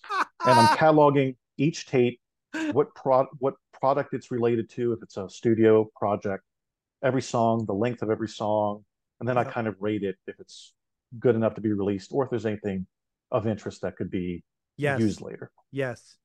So on this particular night, I'm probably a couple hours into it, and it's nothing that's particularly worthwhile. It's a bad rehearsal tape, meaning it's just not of good quality. Mm-hmm. There's a lot of testing of new synthesizer or keyboard, Yep. an answering machine tape. And I live around Penn State University, State College. Okay. And this was late January of this year. I come across it's the last tape I do that night. I'm like, I'm just going to do one more. And each tape is digitized on audio format. Then we have a picture of both sides of the tape and the tape box, so we can kind of keep everything together so we know Are what they we have. actual DAT tapes? These are cassettes. Or they're just okay, like a Cassette. regular cassette Yeah, that go in a we do Walkman, have not a do DAT. right. We do have Okay. DAT tapes and ADAT tapes. Yeah. DAT tapes are stereo. ADAT, I think, is 8-track Yeah. tapes, which we're going through those two, and that'll be part of that project we're going to talk about later. Can I ask you a quick Yep, question? sure. Do you have the capability to digitize a DAT tape? I don't, but we have people that we outsource that are working on that for us now. Okay, I think I have at my house, my parents' house, in a box somewhere, a DAT of a Nine Inch Nails David Bowie concert all together, Oh, cool. where they played. That's my favorite concert of all time, and it's a DAT of the Seattle show, the show I was at. Would that be Um, around the time Outside came out for David Bowie, That's like exactly 97 or right. so? Yes, it was the Outside tour. Now, don't get me wrong. So the way it worked was Prick played, and if you knew Prick, they were on the Nothing label. That's Reznor's label. I love that CD. They never really followed it up, but I just love that CD. They opened the show, but then a full show. Trent comes out, Nine Inch Nails plays an amazing set. There's this kind of weird interlude Trent plays a saxophone, which I think is symbolic of, first off, it's where, you know, it's his high school instrument, you know, but saxophone, you know, let's like Nine Inch Nails taking a step out of the dark towards David Bowie. Then Bowie comes out and plays Scary Monsters with Nine Inch Nails backing it. Cool. And it's insanely good. Like insanely good. And then a couple other songs. Not The Heart's Filthy Lesson, though. He saved that for the main act. But then, after 2 or 3 songs with Nin left, Trent stayed on stage, Bowie's band comes out, and they play Hurt together. And this version of Hurt is unbelievable. Trent leaves, Bowie does an entire set. I'm not going to say he didn't play any hits, but they were like, it was all outside, Heart's Filthy Lesson and all that. Great. Did play The Man Who Sold the World. And songs like that, but did not do Let's Dance. And it was it was a theme he did show. Do Young Americans for sure. Absolutely. Yeah. Yes. So anyway, that was I have a DAT of that somewhere, and I think it still exists. If I find it, could we do something? Could we get that thing digitized? It depends on the legalities of that, but I might know a person. Yeah. All right. This was a beautiful aside. Let's go back to Warren Zevon. So I'm going through these tapes. Yes. And I pick up a tape, or figuratively on the screen, and it says State College, January 27th, 1983. Yep. And it's almost 40 years to the day. And I'm like, oh, please be in good quality. And it was. It was so great. And I did a little bit of research. There was a comedy troupe that opened up for Warren Zevon. I found the guys in the comedy troupe and got connected with them. Since we all went to Penn State, we're on college, we're on, in this area. Isn't it the best? It's like Sherlock Holmes or Nancy Drew. It's so great. I've done this for each one of these tapes. Any venue he's gone to, I've reached out to the venue or the people there and attempted to get the story or whatever we can find out. You have a mute button. That's good. Ain't my first rodeo. Wife's bringing me a water. Thank you. And there's a couple other tapes. He went on tour in late 1990. There was a tour called the Enemy of the People tour. He had a small backing band with Dan Dugmore, Garth Morlix, and the quality of the shows are fantastic. Oh my God. We probably have 5 or 6 shows from this tour. And it's just a soundboard recording. But whoever was working the board that night knew exactly what they were doing. Yeah. And they're so good. So that's something I've been pushing hard on Jordan to look at. Yes. Something Letterman related. So Warren appeared on Letterman in 89. Yep. 3 days later, there was a benefit concert in New York City called Hungerthon 89. It was around the Beacon Theater in New York City. Warren was like the opener, performed 5 songs, and Paul Schaefer joined him on stage for Werewolves of London for the 5th song. And it was broadcast on the radio. And we have a tape of the radio broadcast from that day. Is this out there for people to see publicly, or okay, we need to make this happen? This is where, yes, the joining of the arms and linking and saying, hey, how about this and how about that? That is an amazing find. Paul Schaefer, Warren Zevon playing at what was it called again? It was called Hungerthon 89. Okay, that's what I'm talking about. That's another one of those moments like that Comedy Store moment of the 10th anniversary special. It's an oddball special thing. 5 songs, you said? That's an EP. Any chance? What's the process of getting that released? So here's the thing. With Warren being signed to multiple record companies throughout his career. Oh boy. So of course the record contracts are different for each single one of those companies. So it would all depend on if it was 1989. He would have been under Virgin Records at the time, which is now owned by Universal. They may own any rights to anything that he performed during that time period. You know who we need for this? We need Jimmy Iovine to come out of retirement. We do. And he would figure this shit out. Jimmy Iovine would be able to. Yeah, no kidding, right? Like he would be able to figure that out in a second. I've got a I'll tell you off camera. So here's anyway, keep going. Keep going. Yeah. we have really good contacts with people at Warner. Warner Brothers owns Rhino Records. We have really good contacts with the people that own the last three albums. It's a Yep. company called MNRK. They Yep. absorbed what was left of Artemis. And there's a company called Ship to Shore, which licenses that music and physically releases it. Gotcha. Those Virgin albums, Virgin Records, they're now owned by Universal. I don't have a really good contact with Universal yet.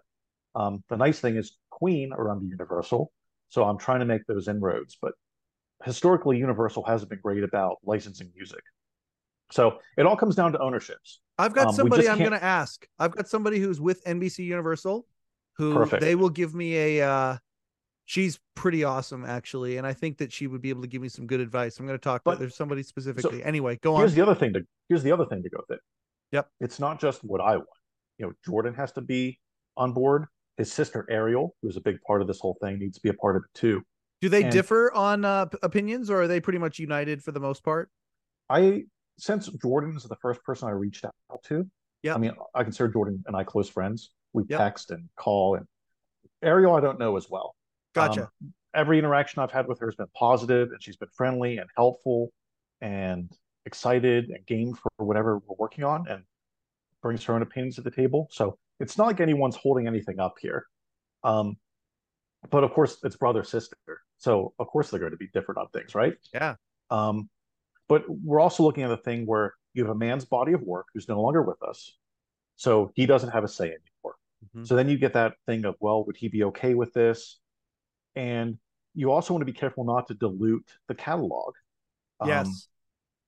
And it really gets tricky because you can really oversaturate things and make a catalog confusing. I think the Who have done this. I think Bowie has done this. Since Bowie has passed away, there's been so much Bowie archival product released. Yeah. And some of it's good, some of it's superfluous, some of it's money grab stuff like picture disc vinyl records. Yep. So I think there has to be merit to what's released. I think Bob Dylan's done a good job with his catalog where you have main albums, but you also have this bootleg series, which is kind of tangential. It's top shelf in the way that it is, because there is stuff for every level of fan, including, like you say, when I went to Vancouver, I would go to Vancouver to look for bootlegs. And I remember going into Boom CDs on West 4th, and I said to the guy, I said, "Hey, do you have any bootlegs?"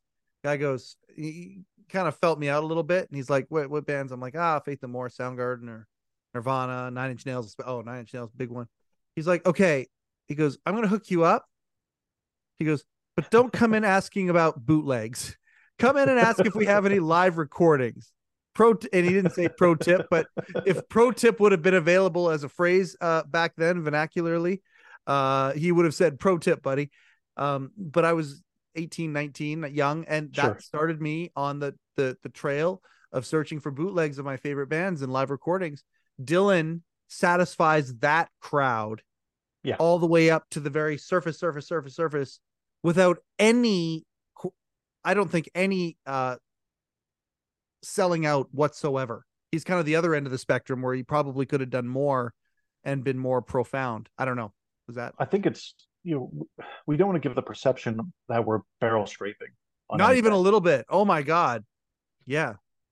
So I think that's a big concern because it needs to be done well, it needs to be done correctly, it needs to be done right. And I'm not one of the decision makers. I have an opinion and I can, bring things forward, but it's really up to Ariel and Jordan because it's their dad's legacy. And it could be a thing that Jordan could say, I know my dad wouldn't like that. And that's the end of it. And you have to respect that. He did listen to those tapes. He did like that, the 1990 concerts that I'm talking about. But it all depends. It all depends who has the ownership and everything. So what if Worldwide Pants put it out? What if Worldwide Pants put it out on some sort of a something? I'm just throwing this out there, like, or someone like World, do you think that there's room to put something like that out? Sure. It depends who owns the rights to that music. Yeah. If they want to license it. If it could be, Jivy Iovine to the point where an agreement can be made. Sure. And yeah. But again, if you're a big record company, if you're Universal Records, yes, and you have Queen and the Beatles and Elton John or whoever else they have under the catalog, yes, it's difficult for Warren Zevon to be a focus in comparison to other artists because of the commercial viability of it. The one nice thing, there are recordings that are available. I think it's archive.org that have been allowed by Jordan and Ariel, live concerts of their father. Good to That's know. free for everyone to download. A lot of them are soundboard recordings. A lot of them are radio broadcasts. So if you're looking for something that kind of scratches that itch pretty well. Question: But we would what? like to get something more official out. Sure. Yeah, Why not take those and bare minimum put them out on Apple Music? because they're already free, and it'll be cashing Yeah. in on something that's already been released free to everyone. No, I don't know. I think part of it also is like, hey, this is a nice part of our catalog too, no matter Sure. what the pay structure looks like.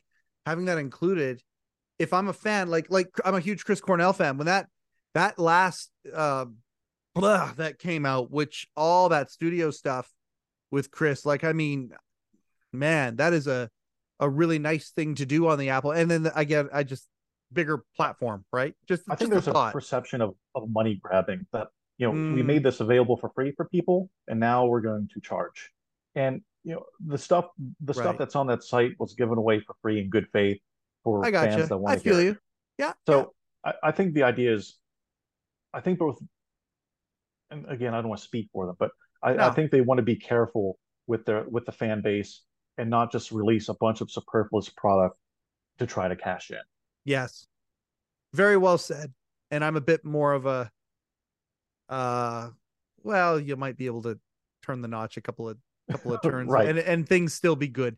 But I hear you. As And that as a, as a makes consumer, it's what I would want too. okay, there we Absolutely. go. There we go. You'd be giving the fans what they want in a big way, and I think there's a consideration for that. There Speaking also of which, you reaches a see Dave point giving away of, the marquee. I did see that. Or how many is it? You have to, is it bidding on, is it like a It's a draw, like raffle. out of So a raffle? yeah, How no, you know many what? how many do you have in? Yeah, so for me, I brought it up and looked at the options, and for $50 United States money, which is like 1,429 Canadian dollars. It's not that bad, but it's pretty bad. fifty You're not dollars trying to US. fundraise. We're not fundraising for you, are we? This isn't a No, no, telethon. no, no. Okay, good. I'll tell you though, I have had two people say to me that they entered, and if they win, they're donating it, and gonna have Dave, because Dave's gonna pay the shipping, gonna send it to the Letterman podcast, but they want the trip to New York though, and so I'll Because you take get to meet that. I Dave, mean, right? what's that? You get to meet Dave and hang out with Dave You and get to Paul meet and everyone. Dave, be on the Barbara Gaines show, and I'm not going to tell. Actually, you know what? Again, tonight's the night. Well, I will tell some tales out of school. Barbara Gaines has thus refused my advances. There was one time where she might have considered it, but she might have also been toying with me. Morty did this to me. He played with me like I was a little bit of a rubber ball, and I can't tell if Barbara's doing that. What I do know is I misspelled her name, or I misspelled her last Ooh. name. I forgot the E, and it eats What kind my of fan are soul. you? It's eating my soul. I am pretty sure it was an autocorrect, but regardless, I should have proofread. Now I feel this is good. I feel like this is therapy, buddy. Thank you for this. I would No, love to but win it and put it back here, and I'd make you look at it every single day just to know that you didn't have it. it's 8 feet by 20 feet. Like it Oh, will not. it might go in the garage then. That's where mine's going, and I've got Yeah. it. I've got it all figured out already. There's no way I'm going to win. Jimmy Kimmel's probably put in thousands of dollars under 40 different emails so we can get past the 5,000 votes or 5,000 entries. So yeah, $50 got me 600 entries, and I said to myself, and then there's a way you could do it for free. So I did one for free. You can put in a free one, and so I did that. And if the universe is meant to make it happen, it's going to make it happen either by winning it. And then ironically, I would be on the Barbara Gaines show. So she refused me, but then I kind of snuck in the back door. So I think that would be kind of fun. I hope she says your name wrong. Oh, well, okay. So my only credit, because I mean, I wanted to mention this earlier. But I was so taken. Like, I just love your story so much. And I'm so excited to be your buddy. And we're going to do some cool stuff here together. I just feel it. It sounds like I don't have a choice anymore. Oh man, as far as I'm concerned, you don't. As far as I'm concerned, no. It's I'm good with that. yeah. But anyway, it would be funny to snake my way into her show. and to meet Dave that way. Comeuppance. That'll be good. We had a couple nice moments at Rupert's retirement. And I mean, how crazy again, Saw how the crazy. pictures in the video. They look lovely. It's And really the nice fact that the current Late Show folks did something for it too. I thought that was nice. I have messaged I've messaged her and we've talked about that to Tanya. And Tanya, I forget which one it is. I feel embarrassed about that, but anyway, Between yeah. that and not spelling Barb's last name right, you're in trouble. See, This is why you don't at very stream live. worst, You need an editor. dyslexic perhaps a little bit or something. Don Giller said that he's looking for your script, but it's not where he thought it was, so it'll be more investigation. Don Giller is here. Oh my God. Oh, this is my favorite podcast ever. He's coming in, man. Is he? Oh, there he is. Outstanding. Welcome to a special 3-hour edition of the Letterman podcast. Oh my God. Hey, buddy. where we talk about Letterman a little bit. Yeah. Okay. Yeah, I'm sorry. I spent the last 2 hours looking for this thing and I can't find it. Oh, I no, know I feel have bad. it. I just can't find it. Have you heard any of what we've been talking about Warren, that Warren Zevon set? How cool does that sound, Don? Is that what you whistled? The fact that this guy, what's his name? This Adam guy? Adam. I'm Right. Adam. Hi, Don. Yeah. But he's My not a last Dylan name is fan. Gaines, spelled with an E. That's yeah. Oh, I feel great shame. I need to go in the penalty box right now. I feel great shame. Jack of Hearts was a tale that Dylan composed for his Blood on the Tracks album. And because you were talking about what's the Warren song? Werewolves of London. No. The song that Rolling the Hell of Stumps and Gunner? Yes. Yeah, that's it. Yes. Yeah. Yeah, so Jack of Hearts came to mind because and that was, when was Roland written, or when was it 78 on the Excitable Boy album. Okay, so that's 4 years after Jack of Hearts. So that proves there's an influence. There is an influence. I feel like we've done some good today. It proves nothing. Okay. I mean, Dylan did appear on a Zevon album too, so there's mutual respect there, I think. Yeah. Would it be safe to say like Zevon's kind of I was going to say the next generation, but an evolution maybe? I think it's tangential. It's a storyteller, but I think there's a little bit more of a rock folk thing there. Slightly more demented. Yeah. Yeah, the humor for sure. There's a ton of respect there. Dylan did perform on the Sentimental Hygiene album in '87.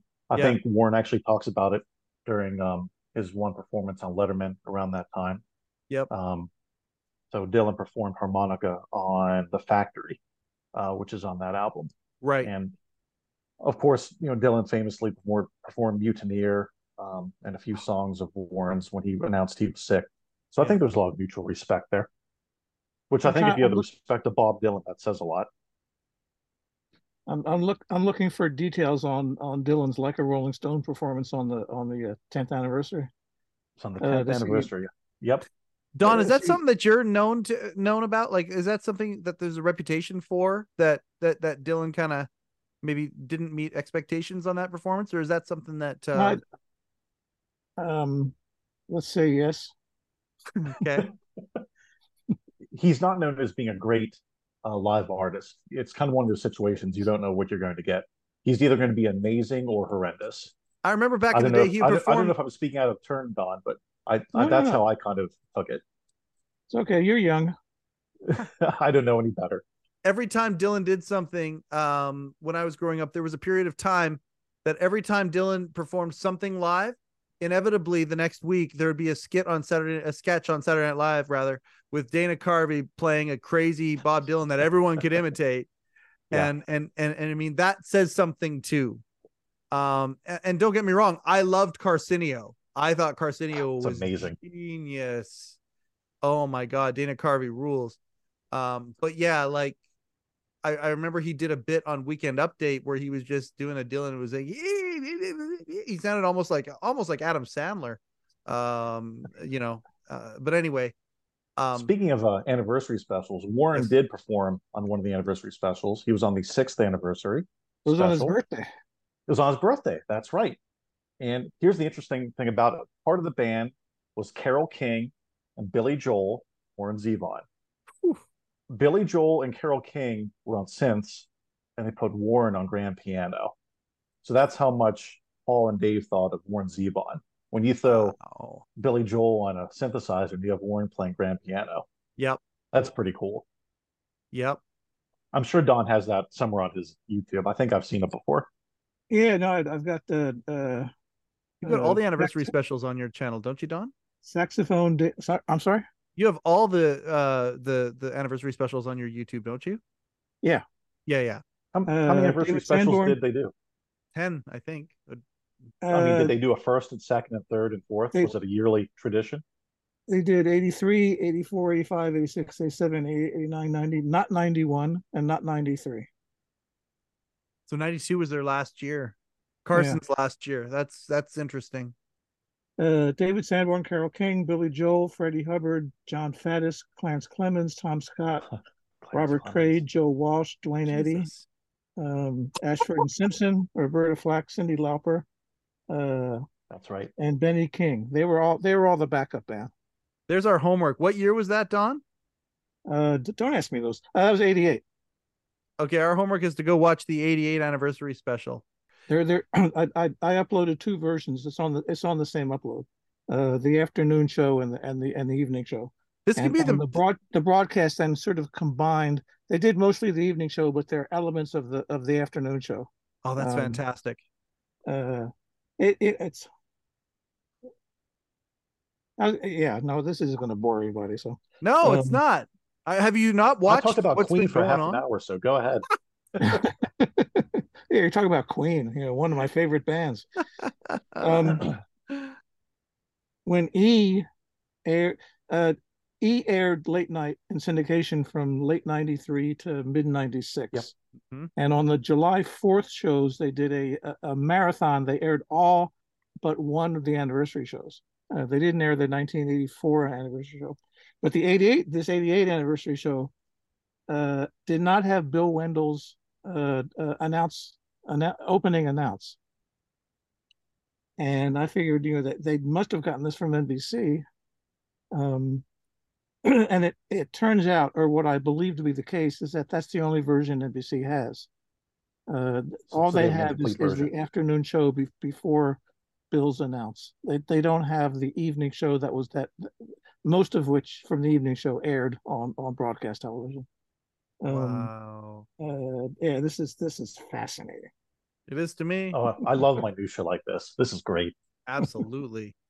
And for the 5 other people that care, it's great. Yeah. Well, I think 2 have already died. So I'm looking for if I can find anything on the Like a Rolling Stone performance, and I'm not sure. Oh, wait a minute. Well, yeah, if I find something, I'll butt in. All right. So nothing's coming up. I remember, did he flub a verse? I couldn't tell. I couldn't understand what he was singing, Don. Yeah, I don't remember, but there was some scuttlebutt about it. Hey, Don, do you like the idea of some sort of a reunion, whatever, and a performance where Jordan Zevon plays Hit Somebody with Dave sitting there and just saying his line every once in a while? Hit somebody. Yeah, no, I agree with Adam. It's not going to happen. All right. Well, and I think you did mention it, but I was for some reason I didn't catch the whole exchange. I gotcha. Anyway, I just think when Warren did perform Hit Somebody, it was Paul who did the. Yeah, Paul did it. That's right. Absolutely. But I think if you already said that, sorry. No, we didn't. I'm glad you made the distinction, because I think, Adam, you and I talked about that originally when we talked on the phone about that moment. I think you mentioned that, and I hadn't been aware of that. And no, Dave's not going to do it. It's from show. Dave, you're going to do it. It's from show 1581, April 2nd, 2001. For anyone out there who cares. all that information came from Don. So thank you, Don. I don't remember. It's Adam, right? That's right. Yeah, man. Yeah.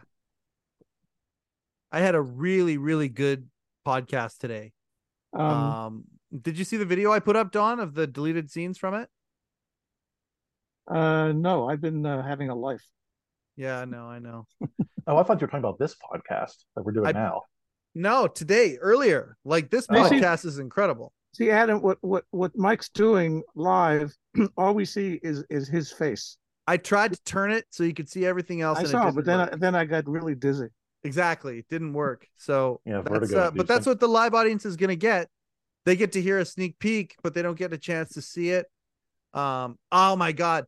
Today we did show and tell with that Dan Flaherty, the cameraman, Oh, and he's got like 8 jackets behind him as a backdrop because he's a cameraman, right? So he's well lit. He's got it like set up. It's dialed in, and behind him is a coat rack with like 8 of the jackets, and then he's got credentials. He's got all these things, and at the very end, one T-shirt, and it's like stabbing me in the heart. It's the Foo Fighters T-shirt. Like that's like my most wanted Letterman collectible. Other than the marquee, of course. SCTV. He was great at SCTV. Yeah. What's the Foo What's his Fighters name? shirt? Flattery, right? You don't know the Foo Fighters shirt? The night. Okay, so there's a yellow. Dawn has one. It was the Foo Fighters showed up on the very last show, and they brought a gig shirt, and the gig shirt was a special one-off. It's a yellow shirt with blue writing on it. It's all the boxes, and there's Dawn's. Don has it. He does. It's like oh my god, this is something that is so cool. You got to slip a quarter in the thing. And this was Steve Young's, right? Yeah. So that makes it even like triple cool. Okay, so there's the Foo Fighters shirt. And what do they call it, Dave? That? Roy Letterman. Roy Letterman. And there's the rest of the band. And then if he flips it around, it's all of the Foo Fighters performances like it's a tour, but those are all the performances on Late Show. Yeah, that's brilliant. Yeah, and I want it so bad it's not even funny. Like I love this shirt. This is probably my favorite T-shirt. This is the 21-year staff shirt. I love it. That Foo Fighters shirt is like, and so he's got it hanging there. I'm like, hey Dan, if ever you need a home for that thing, I just was all drooly. That's fantastic. Yeah, isn't that great? There's one of Rupert's original hats. Hey, whose podcast is this anyway? Hey, by the way, Will Lee trying to set me up with Darlene Love. And speaking of Darlene Love, here's some snow that fell down from the rafters or some really badly cut cocaine. I'm not sure which, from the last Christmas show in 2015. So, and then Darlene Love and I hopefully going to be connecting this week. Everyone go to Don's YouTube and watch all the Darlene Love performances. They're fantastic. Absolutely. And they do a supercut, which is kind of cool. Now here's the thing. Well, that's on the official page, right? We don't go to that one, right? Yeah. Well, no, we like them too. It all goes to the same place now. That Warren Zevon collection that I put up, I had originally included Strawberry Beret. Oh yeah, but it's a Prince song, so yeah, the Prince song licensing. But that fall of 19, I had it up for some time, and in the fall of 19. Years earlier, I also put up both of Prince's Late Show performances, and UMG struck them down. Yeah, Prince's music. Hardcore. There they are again. Yeah. So I got. Wait a second. Hold on. There's a version of Warren Zevon doing Raspberry Beret by Prince. Yeah, on Late Night in '87, I think. Is it online right now? Can I go see that? It's not on my channel. I used to be. So I got cold. So I got cold feet and clipped it out and put up a new collection without that performance, which right. So I was just like I just got scared because one more strike. Actually, I had lost that's a long story. Hey Don, do you still have a copy of the original version that you could send me? There's a studio version, You get there's a what? There's a studio version? That's on his cover album? So when Warren recorded Sentimental Hygiene in 86 and 87, came out in 87, his backing band was REM, minus Michael Stipe. Michael did like backing vocals for a song. So Whoa. so that album is basically REM with Warren Zevon. They also recorded a ton of like old cover songs, blues songs like Junko Partner and Manish Boy and things like that. Yeah. And one of the songs that was covered is Raspberry Beret. And when Warren was sniffing around for a new record company and went to Giant Records or Giant, I think he was already with Giant Records, but they heard of this and they're like, anything REM, God, can we sell it, please? Since REM was becoming one of the biggest bands in the world at the time. Yeah. So there's an album called Hindu Love Gods. It's Warren Zevon and three-fourths of REM, and Raspberry Beret is one of the songs. It's from 1990, and I think hopefully we'll have that re-released on vinyl sometime soon. That's been Wow. in the talks, so we'll see if that happens. That's fantastic. Yeah, it's great. I think it also appears on one of the compilation albums. It might be on Genius, I forget. But anyway, Yeah, it's I'm out there. It's mistaken. It's official. November 28th, 1990 is when he performed it on Dave. Wow. Let's see if I can punch it up. Let's see if I can break my contract. It's not your channel, so it's okay. You're just I'm going to get blacklisted. you're just aren't a I? citizen. I'm never going to be able to do anything again. Thank you both. Don pointed out that if I were a member of the Pants family, officially at this point, I would be ineligible for the marquee. So that's now the master plan. Win the marquee, go on Barbagain show, meet Dave, and then I become an employee. But they still send me the marquee. So that's the plan now, boys. So we can manifest that Give me 1 actively. second. Okay, you get Don,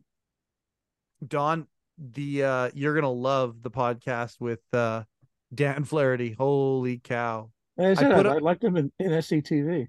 Yeah, I get the joke now. Yeah, there you go. I was actually gonna look to see if it spells it the same way as Joe Flaherty, but I didn't get a chance to. I think it is. No, I don't think it is. Oh, it Out of isn't. glare. There's the album. Here we go. Hindu Love Gods. Oh, glare. Yikes. There it is. No. I see it. I see it. So, yep, it's of course available for streaming as well. But Oh, there, and Don's showing us that the Raspberry Beret performance is available somewhere.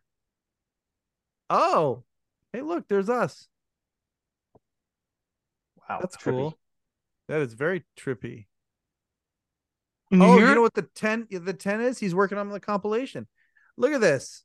Oh, There it is. look at that It's a handsome great devil. version too.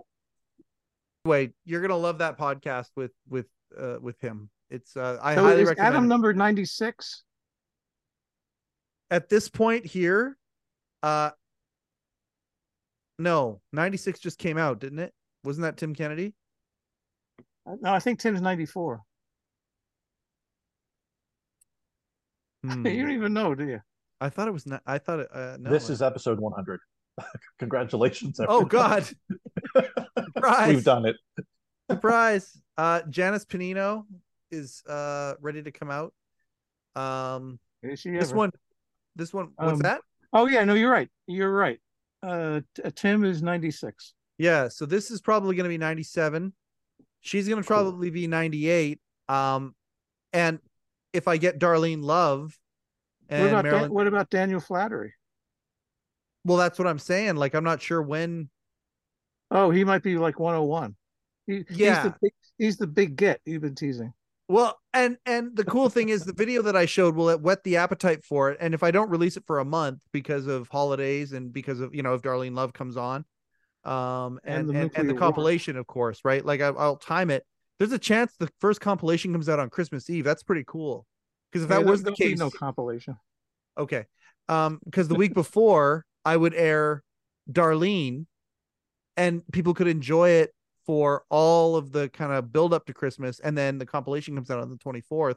But if you don't get Darlene, then you'll stick Daniel in there. I have the option to do that, yeah, and I might have Pat Farmer before then as well. And if I have Pat Farmer, then he might be the first episode after, depending on how many the compilations are. That's a good one. Can I mention the guy that you're trying to get and you contacted, or is that off limits? You can mention it, absolutely. Gary. I thought you were going to say the other one. Gary Muledeer is coming on the show. We've just got to figure out. He and I are going to do a phone call. I'm not telling tales out of school. His documentary talks about this. He's fighting prostate cancer right now, and he went for a scan today. Otherwise, we were going to be talking on the phone about when we're going to get him on there. He is technologically challenged and funny as, oh my God, Gary Muledeer is so funny. His documentary, you got to watch it. It's incredible. Dave's in it, but watch it outside of that. Doesn't matter. It's so good. And Gary is amazing. He's going to be coming on the Letterman podcast, but he is technologically challenged. So he's going to get it done at the Grand Ole Opry because they help him out with stuff like that. Cause he's a Hall of Fame Grand Ole Opry guy that a lot of people don't know. So when he does the episode of the Letterman podcast, that's where he's going to be on location from. And I want to figure out how to do text on screen so I can put on location from, anyway, doesn't matter. And again, you can always ask Al Ches to help you out. I'm always open to Mr. Ches. Al Ches, if you want to help us out, you go ahead. He has been, oddly enough, well, David Letterman and Merrill Markoe probably the most elusive. The second most elusive would be Al Ches. He keeps saying he's going to do it, and then he doesn't do it. And he keeps saying he's going to do it, and he doesn't do it. So, Bill one day we'll get him on here. Is Bill Sheff, Jordan Zevon? They won't show up. Jordan's coming. Speaking of Merrill Jordan. Markoe. Yeah. Well, I've Jordan tried. Almost did a podcast with Merrill Markoe. That's something we tried to do a couple years ago. Have you seen Merrill's pictures of her and Warren putt-putting? Mm-hmm. Yep. Yeah. Yeah. Yep. Do you know when? Do you have a date for that? I'm going to say roughly 93 or 94. I'm sure I'm wrong. I'll find out though. You're the Warren probably guy. around there. You have to know this stuff. Yeah. Rob Stover just said, "You're getting Gary Muledeer. That man is a gem. He sure is, buddy." Yeah, pretty excited. And hi to Rob Stover, another former guest of the Letterman podcast. And I'm in the credits too. Yeah, you certainly are. And right I got to tell you, right below Chris Elliott. That's the fun part. And I got to tell you, well, that's fantastic. Absolutely. The footage you either gave them or the footage they found, they'd used a significant filter to make it HD or at least to raise the quality of it. And I have never seen late night footage that looked so good. And also early Letterman, the one about the diametrically opposed to lawn ornaments, that one, beautiful. It looks high definition. Yeah, but I'm sure they got that from NBC because they would not have put up stuff I sent them. Maybe. I mean, I don't know. There's some, if it is, there's some incredible cleaning softwares. Yeah. But anyway, yeah, it was cool seeing your name on it. It's so good. And Gary's amazing. And if you remember the guy who shot, I think there's a lot of folks in the Letterman world who'd be like, okay, but remember the comic who came on who shot arrows from his guitar strings? That guy, there's a lot of that out there for him. And which is one of the reasons that the doc is so compelling. It's really good. So Adam, what are you going to do with all these cassettes? I remember I heard you all talking about it, but at this stage you're simply just storing it. Right now it's figuring out what's on the cassettes. Yeah. As I stated, I've about 112 or so that I've listened to, and there's another 70 or so to go. To Mike's point, we have ADATs and DAT tapes we're listening to now. And the idea is it could be used for something in the future, whether it be an expanded version of one of the albums or maybe a standalone live release. We're not looking at doing like another unreleased or alternative version album.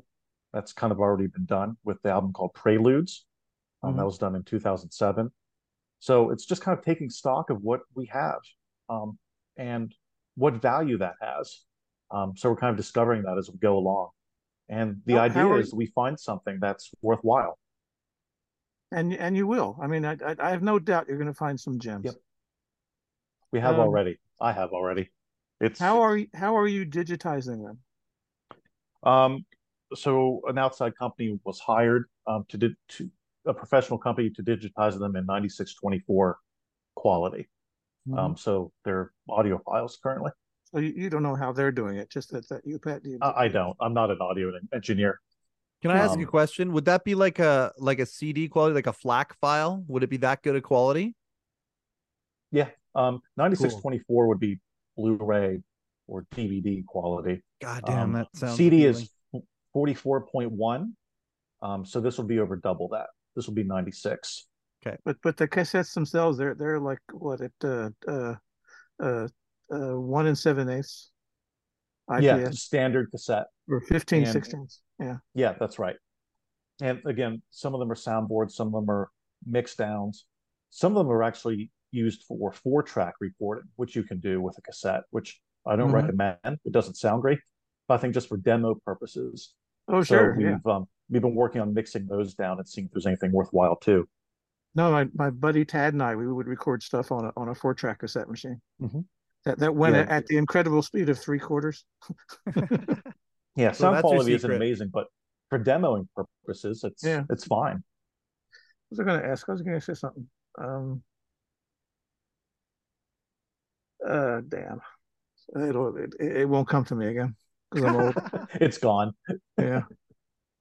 Um, yeah, that's really high quality. So with a soundboard, would it vary from soundboard to soundboard, or would the audience ever be a part of it at all? Or is it just the soundboard? You're only getting what went through the mics and the monitors, and you're getting very little crowd, or is it a little bit of both? I'd say probably very little crowd because the crowd wasn't mic'd. Yep. It'll just be direct instruments. You can hear a crowd. Um, I think the one thing that the two current Warren Zevon live albums that are out now, there's one from 1980 called "Stand in the Fire," and there's one from Which was '93. impossible to find back then. It was, Yeah. yeah, and I think it was released on CD in 2007, 2008. It's fantastic. Then there's like an acoustic solo album called "Learning to Flinch" from '93. Mm-hmm. The one thing both those albums are missing are Warren's interactions with the audience and him talking with the audience, and he's Right. funny and charming, and you kind of miss some of that on those albums. And I think that's one of the advantages to what we have on these tapes. It'll be nice to get some of that out because there's some really fun interactions with the crowd and get that live setting. And you can hear the crowd react to it, I even though love they're that. not Are there any specifically mic'd. reel to reels? Not that I have. Mhm. I'll say this. I know that Jordan has storage spaces with an ungodly amount of stuff. And it could be a mixture of reel to reel and cassettes and CDs. There's acetates. Yes, Mike? Are there any Warren Zevon tour T-shirts? So at the time, yes. And one of the things I was going to talk about today is we are working on getting an official web store open for the website. Excellent. And we want to get T-shirts and turntable mats and buttons, and posters, and I won't say we're in the beginning stages of doing that. We're past that. We think we have the guy, we have the company. Yeah. We think we're going to see that in the next few months, and it would be nice to be able to replicate those things. And like the Foo Fighters shirt, it'll be nice to replicate those and get them re-released in some format. Yeah, I hear you, but I'm telling you this: your buddy Don and your buddy Mike would love if you come across one in one of these storage facilities. You come across a couple of larges, we'll take them. We'll take them off your hands. How cool would it be? How cool would it be to have a vintage tour Warren Zevon shirt? That is like, that's deep. It would be awesome. That's lore. From someone who hates Dylan, forget it. I don't want it.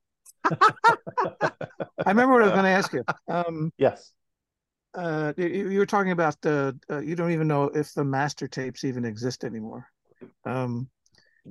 So do you know or do you not know if any of them might have been stored in that giant facility that burned down? Oh, the fire. Oh, God. Right. And that was quite a few years, 10 years ago or so now. I don't believe any of them were stored there. I think for the Asylum albums, I think Rhino and Warner has all of those albums properly stored.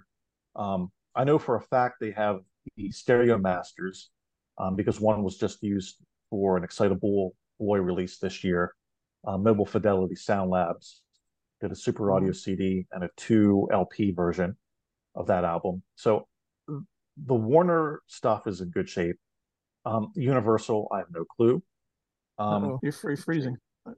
Well, can you I see hear me? it. I hear it all. It's all coming through on this end. Okay. Sorry. The Artemis albums, which is what we're going to talk about for our project coming out, that got really tricky. Artemis um, did the last three albums, so that's Life Will Kill You, My Ride's Here, and The Wind. And when Artemis dissolved, a lot of that stuff disappeared. So multi-tracks gone, masters gone, the artwork gone. The nice thing is, for some of this, we have a happy ending to it, which we'll talk about this product that's going to be coming out, hopefully. Um, but but we don't know what happened to it, and we think it was either liquidated, someone took it home with them, or it was destroyed. And we're all kind of leaning towards that it was probably destroyed. Hmm. Hmm.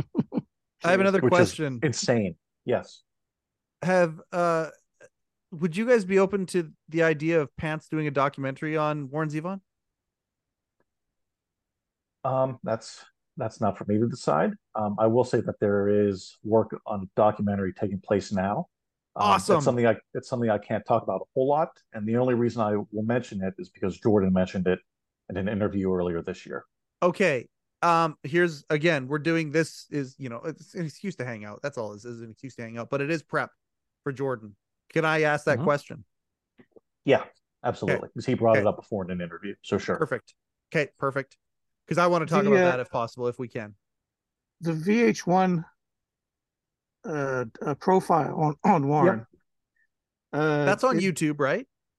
Yeah, it is. Yeah, I've seen Okay. that. That's very good. Is there other footage that you have of that? Or that's available if you don't have it? The only thing that I'm aware of is available. So there's a bonus section on that DVD where they do the full extended interview with Warren from his apartment. Like anything raw else? footage? Yeah, it is raw footage of his interview. And some of it, I don't think there's even video to it. I think it's just raw audio. So that's all I'm aware of that still exists. I think that was all helmed by the folks of VH1. So I think all the ownership for all that stuff falls on them. So anything that's available, they would still have. They did some good stuff back in the 90s and whatnot when they were kind of, I don't know if they were a rival to MTV or whatever, but pop-up video is it real? Yeah. So there you go. I think is it all Viacom, Don? I think it was Viacom. VH1 is Viacom, I believe. Tell me, what's the address of those storage places? Classified. Let me look that up. Classified. I want that sign, Don. I can't. I'm not allowed to even be in it, participate in it. I know you're not. That leaves it for me free and clear. Oh God, I want it so bad. It'll only fit in one spot in my garage, and it'll take up an entire wall. Like I'll literally be parking my vehicle beside it. The car will be outside. I'm gonna put the Bronco will fit in, but I mean I'll have to drive it out. But it is a gigantic sign. It would be behind. I could shoot videos up against it, and it would be so funny. So anyway, you're not even going to find a truck that could handle it. Dave's taking care of that. Dave gets it to you. He says it in the video. So but under his breath he says all expenses accepted. That's right. In other words, the rest goes to Habitat, but the expenses come out first, and it's smart. It's anyway, I want that thing. All right. I don't know. We done? Is there any? No, we got more. We need the more, Adam. Let's bring it up. Let's talk about one of the reasons that we're here. Well, we're working on a new project. The project name for it is Epilogue. That's potentially the name for this box set. I think that's what we're going to go with. Yes. It's going to be a collection of the last three albums, which I just mentioned earlier. Life Will Kill You from 2000. My Ride's Here from 2002. And the final album, The Wind, from 2003. We're going to have some bonus material on there, depending on what we find. So far, we've found some good stuff from aforementioned DAT tapes and ADAT tapes and some other sources. We're hoping to get some live material on there. And thanks to the podcast host that we're talking to, we made some inroads with Worldwide Pants. And we're hoping to include some audio from Warren's final performance on Letterman, hopefully all three tracks. Again, the lawyers are dealing with this now, so everything's in motion. But the good thing, everyone has been, when you need them. That's right. But the good thing is everyone has been keen and helpful, and we're trying to get this worked out. Because again, those albums were on Artemis. The ownership for that went to a company called Entertainment One, and then it went to a company now called MNRK, which is stylized for Monarch. And then we have another company called Ship from Store that actually physically releases them. So we're working through the logistics of that. In addition, Warren performed in this time period 2 other songs on The Late Show. He did Porcelain Monkey and the hockey song Hit Somebody, Yep. which again, Paul does the Hit Somebody part. And Warren's son Jordan performs on stage with him too for that song in the background. I want that driving to the gym tomorrow in my Bronco. That is such a and then in addition, Worldwide Pants also owns the rights to the Late Late Show with Craig Kilborn.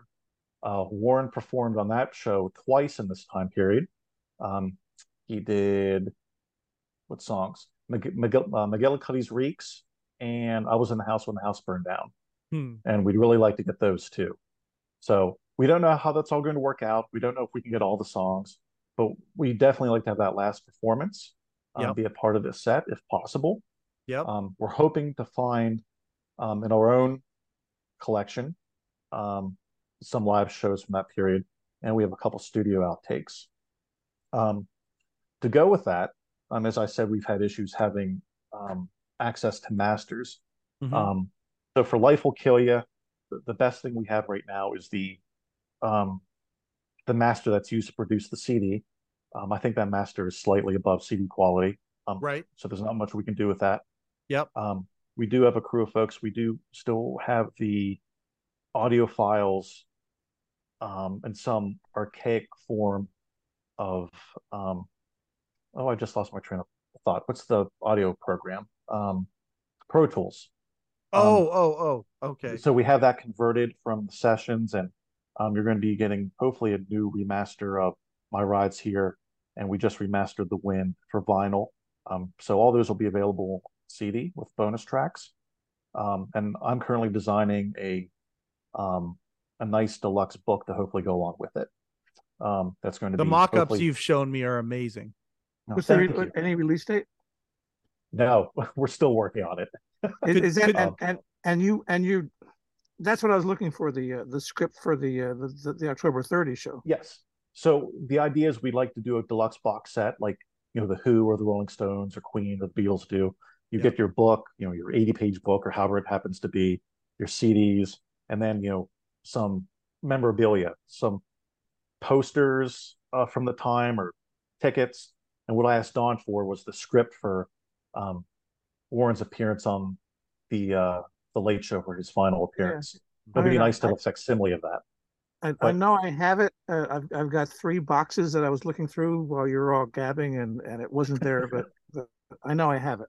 And the nice thing is, Mike put me in touch with Walter Kim, who's helping us out with this, and don't know the name. Don't know Walter. Yeah, he seemed like a jerk. Really, no. Walter was a real good guy. He's helping us out, and the nice thing is everyone wants this to happen, and we're working towards making it happen. We don't have a release date because we're still working on it, but we have a good bit of work done, and we're hoping that this is something that'll come out. And if it does well, we'll see a vinyl version, hopefully. Yeah, if I think the odds are better if Walter found the script.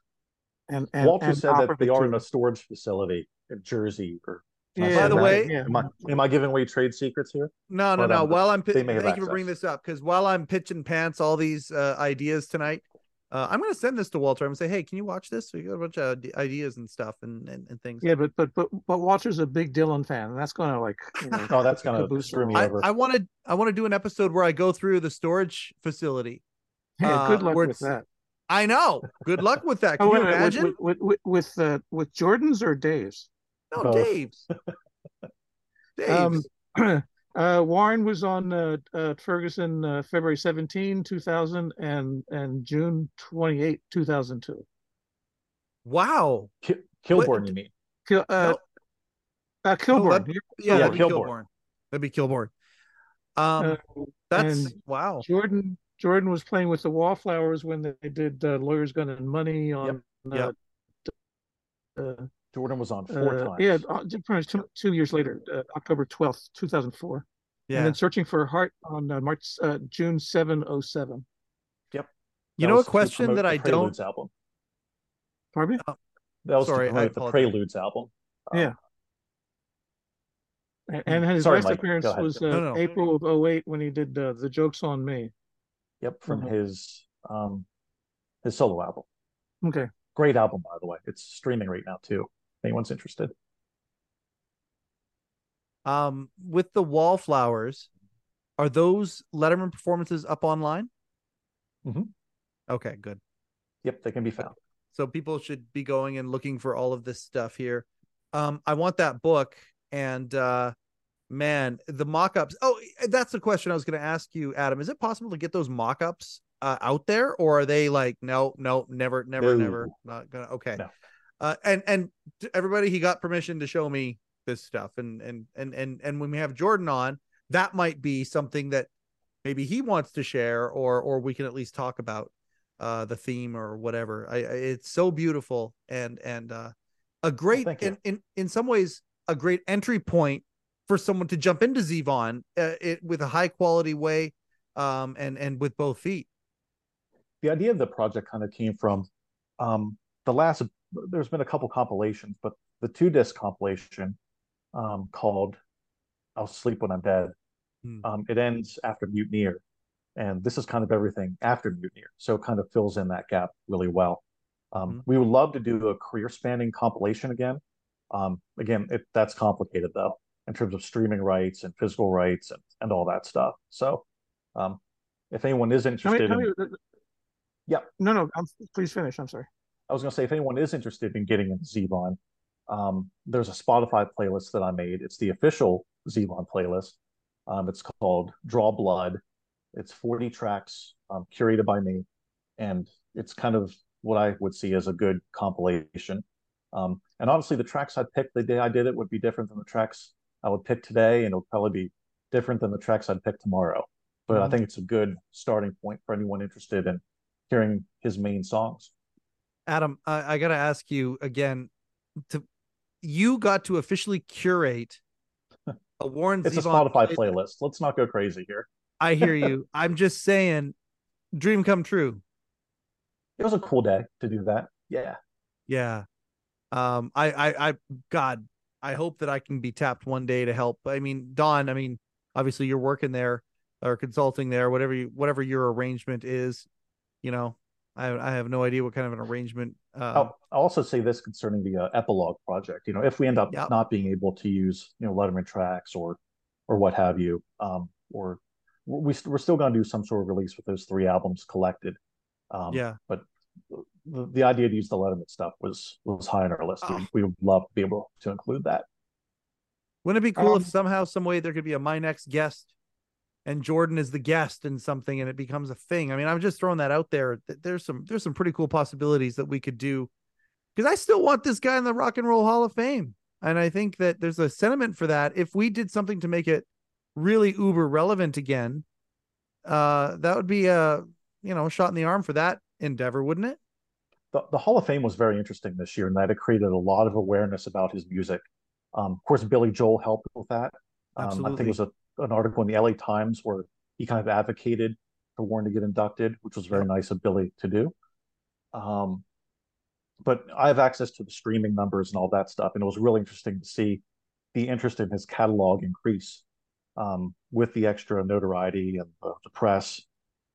Jordan and I started a kind of a ground roots Facebook and social media campaign to really get the word out there. And we got him to number 3 in the popular vote behind George Michael and Cyndi Lauper. That's pretty darn good. Yeah. Of course, we'd love to see him go in. It didn't happen this year. I think there's a lot of good reasons why that didn't happen. I think George Michael's the headliner, as he should be, as the main person this year. Yeah. But it gets to a point that you can't induct 3 or 4 people that passed away in the same year. It gets kind of depressing. So we're hoping for another year, but we're running out of years. I think there's a category there for somebody who's been gone for a long time, but it's one of those ones. Like, I think that you could have you could have three of those a ceremony and not bump into each other, because I mean, you do one for every genre. Gosh, you could do it for a hip hop, a country, and Americana, which I think that's how I would categorize Warren, as Americana. What you got there, Don? There's that picture. Here's the Daniel Ellison picture that he took. This is in the research department in, I guess, 95. And she's holding a stack of Warren Zevon CDs. What I did is, there it is right there. That's Mutineer. Yep, from 95. And by the way, any time that he plays Mutineer the way he played it on Dave, the quiet version of it with just the piano, I don't know how many times he did that, but that's my favorite. I like that so much better than the original. He also performed it on the Jon Stewart show, the syndicated version of the Jon Stewart show after he left MTV. Mm-hmm. It's worth checking out too. The Kilborn performances. Do you how are you going to access them, or have you already? We haven't yet. We would assume all that would still be owned by Worldwide Pants, so it would be hopefully wherever the Letterman Late Show library would be. I'd like to do a podcast featuring that as well. I don't know if they've digitized Kilborn yet. Okay. They may have, but I don't know. I think as of 2 years ago they had not. I assume that's probably not a priority either. Yeah. I know I taped all the Kilborn, so I have it. But it's on VHS, and it's probably in mono too. I'm going to change the subject. I apologize. Yeah. Do we know Ferguson's coming back, right? Is this the first you're hearing of it? Ferguson coming back? Coming back to what? I believe syndicated late night. Syndicated, really? Yeah, he's going to make a play syndication late night. That's what I had heard. I read it in a couple different places. I probably maybe should have Googled it before bringing it up again, but screw it. I could be wrong, and I'm not affiliated with attempted to come back too. I'd like to be, even when I'm wrong. A syndicated version. Kilborn attempted to come back too. I think it was syndicated around the LA area. I think it was called the Fact File or something like that. Yeah, and he still has a podcast, I think. Yeah, he does. Yeah. I know it's not a popular opinion, and I know Peter LaSalle does not agree with this, but I really liked the Craig Kilborn version of the Late Late Show. I liked his, I would say, character, but I think it was pretty much him. I liked the aura he had on TV. I thought he was really funny. We had their EP on our show. It's amazing how we're alike. We both love Dylan and we both love Kilborn, right? We can all agree that Ferguson did a great job, though, I think. I love him. I liked him. Loved him so much. I love those puppets. Those puppets made me so happy. Amazing. Oh my God. I just, because again, he's throwing in a little bit of Mr. Rogers into it. And that's amazing. Just with his own spin, of course. I love the musical openings. Oh my God. I love the musical openings on Craig Ferguson. I'll see if I can dig these up. Dig these out. They might be. Oh, sorry, Don. Go ahead. I didn't mean to interrupt. No, the Kilborn stuff. I'll see if I can dig them out. And I mean that literally, because it's buried. Speaking of the Late Late Show, and we brought up Tom Snyder earlier. I remember a few years ago, I was reading an interview where they were doing a Tom Snyder documentary called Tom Who. Is that still a thing? Does anyone know? The one that Annie is a part of? Yes. There is an incarnation of that, and I can't say how much of it is close to that versus how much of it has completely changed. There is still a project that is. I'm waiting to have Annie on here. We've actually booked times a couple of times, and the timing's not right yet. I think it's pretty close, and that's one of the things she's going to talk about when she comes on here. So yeah, definitely in the works to talk about that. And I mean, again, as we're assembling a nucleus of a group that potentially could be like, she's another one that would be a part of that, I think. I signed an NDA, so I can't say anything. And you're not lying. And it's annoying. You have no idea how many times when we're talking that actually comes up. I can't talk about that. Gabe mentioned it once or twice. That's a good sign, though. Okay, how are we doing here? This is what, 2 is this 2 hours? 3? Yeah, it's a long time. We're I going think most Rogan of the style. listeners I love forgot. it. Okay, Yeah, we're I gonna gotta go finish play it. the Steelers. We're gonna finish up here. I'm gonna play. Yeah, I'm gonna play all my Dylan songs. Good for you, buddy. I'm Perfect. gonna be playing some more Beatles tonight. That Now and Then is like I'm in love with that song. I want to learn it and play it on my guitar. I would love it so much. Have you Oh listened to my the god. fully remixed Red and Blue albums yet? No. It just arrived today. I haven't watched either. I haven't listened to either of them, and there are no details in the liner notes, Are they which really streaming? Really? pisses me off. Mm-hmm. They're streaming. Okay, So well, I they've know what I'm remixed doing when I've done everything. this. I'm going to So especially those the early songs are typically in mono, or if they are in stereo, the vocals were in one channel and everything else was Right. hard in the other channel. But right. So do you they've know? used that technology. Go ahead, Don. Yeah, I mean, do you know if, let's say, "Love Me Do," if if that was uh, Peter Jackson? Yes, they all were. All of the Okay, songs were Peter Jackson, and they've been remixed into stereo. Um, okay, yeah.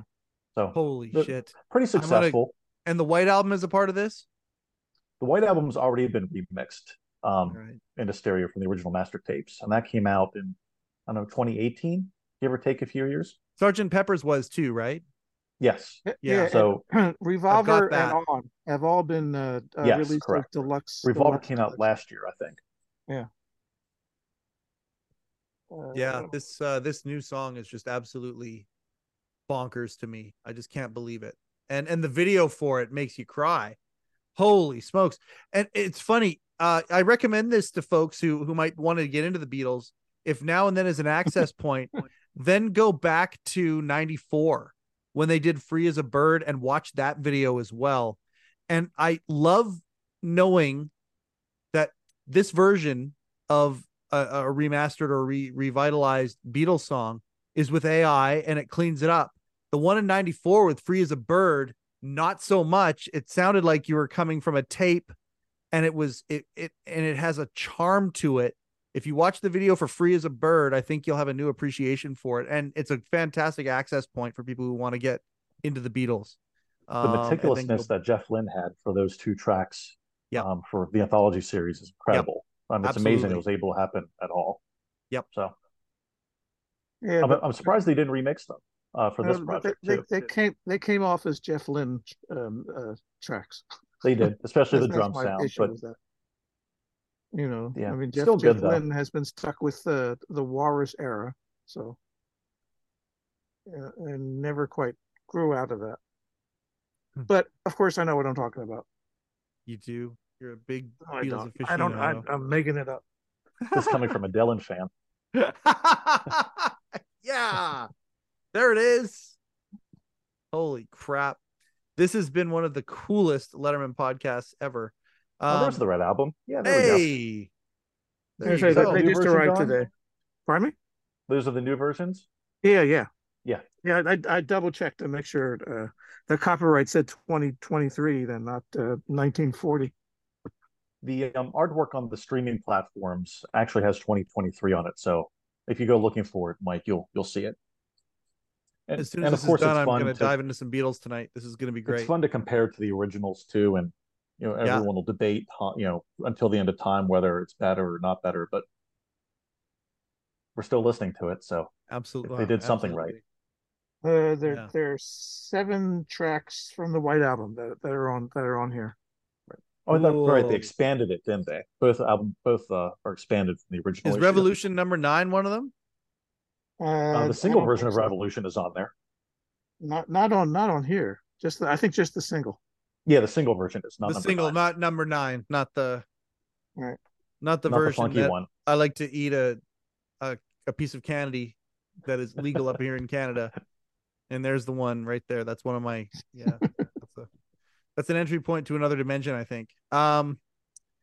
Man, this has been so much fun. What else? Anything else before I'm open. I mean, I'm whatever. Like, we're Roganing this. This is the first time I've ever done this. I think it's got to be one part. It's just us.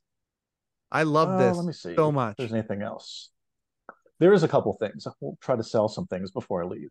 Yeah.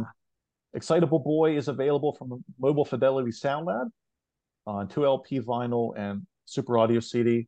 from the master tapes directly. Are vinyls selling? I know Yeah, there's a market, but is it a big market? I think there's a high margin. I think that's really what it comes down to. And it's Awesome. enough of a margin that people will pay for it. Mhm. I mean, they sell vinyl in Walmart. There's, the 8 or 12 foot section there. So if it's selling there and there's enough margin, sure. Yeah, I'm Um, I'll be I'm right back. severely limited right now. I'm severely limited my ability to spend the way I like to spend sometimes. But the moment, like my wife, she's building the men's mental wellness app. He changed it, and go to hechangedit.com to find out what my wife and her amazing team are doing. She's now you're changing the selling things. world. She's changing the world, and I'm talking about David Letterman and all of the people that worked for him. I married up. Anyway, when that thing blows up and I have like near unlimited income, I am building the biggest vinyl collection on the biggest tube amp, amazing setup. And I am going to like devote a room to it. It'll probably be the same room my studio's in. And on the other end of it will be like a vinyl central because all the soundproofing on the walls and all that stuff. And I'm excited about that. And Warren Zevon, I'll have everything that he has in vinyl. Don, what do you have there? Don's doing show and tell. This is the revolver that I got from a some sort of, I forget what outlet released this. Is the track listing different or is it just different art? Well, here's what's the fun part. Let me see if I can get this. I have that too. I'll be back. Yeah. No, well, look how revolver is spelled. Yeah. Yes. It's spelt wrong. It's got a spelling error on it. Yeah. I'm curious if Adams will have the spelling error as well. You better not. Oh man, this is like the most hard-hitting podcast we've ever done. It's unbelievable. I love this. I fucking love this so much. Is it spelled There's wrong? my copy. Is it spelled wrong? No, yeah, no, but this is yeah, check the spine. Check the spine. Look at Don's spine. Yeah, I think that's Apple's version. Oh, okay. Show Yeah. show Adam yours again, Don. Here we go. Oh, look at that. Isn't that amazing? Whew. Someone got Revolver. fired for that. I love this stuff. That's the Tom Brokaw pronunciation. Oh man, I got a chance to talk to that to Dan Flaherty. I got a chance to talk to him about Brian Williams today. That made me very, very happy. Brian Williams is like one of my number one gets for the Letterman podcast. I want Brian Can I on show the show something else so bad. off that I Yes. today? Oh my God. There's a gold album award for The Wind. Wow. That's rad. Yeah, so that'll be hanging up here shortly. Oh my God. That's fantastic, Adam. So you stole that out of the storage area. Exactly. It's okay. There's a stack of them. They won't miss one. One thing I do want to mention before I go. Yeah. Shooter Jennings, son of Waylon Jennings, who Yes, sir. famously walked out on Tom Snyder. It all comes back around. Yeah, He which just I released. put up that show. Yeah, I watched it a couple days ago. It's hilarious. Nice. Poor Tom has to fill like 20 minutes of airtime. Yeah, because Which- Dr. Laura went over. Yes, it went way over. And if anyone can fill 20 minutes of time, it's Tom Snyder. He did Absolutely. just fine. The Anyway, gold standard. Waylon's son Shooter Jennings just released a live album called Shooter Jennings and the Werewolves of LA Do Zevon. And it's a live Zevon album. It's available on CD, vinyl, and streaming. Wow. It came out last week. Excellent. And it's fantastic. And no, Excellent. I don't get paid to say that. It's really good. Let me see. I'm going to see if I can find something. Hang on. Adam, are you a YouTube fan? A U2 fan? Yeah. Or You like YouTube? You no, Oh, the U2, the band. The band, I really, really got into U2 when I was in college. Yep. And they just kind of fizzled out for me. Gotcha. But Not like yeah, Bob I mean, they're Dylan where you great. kind of turned off the.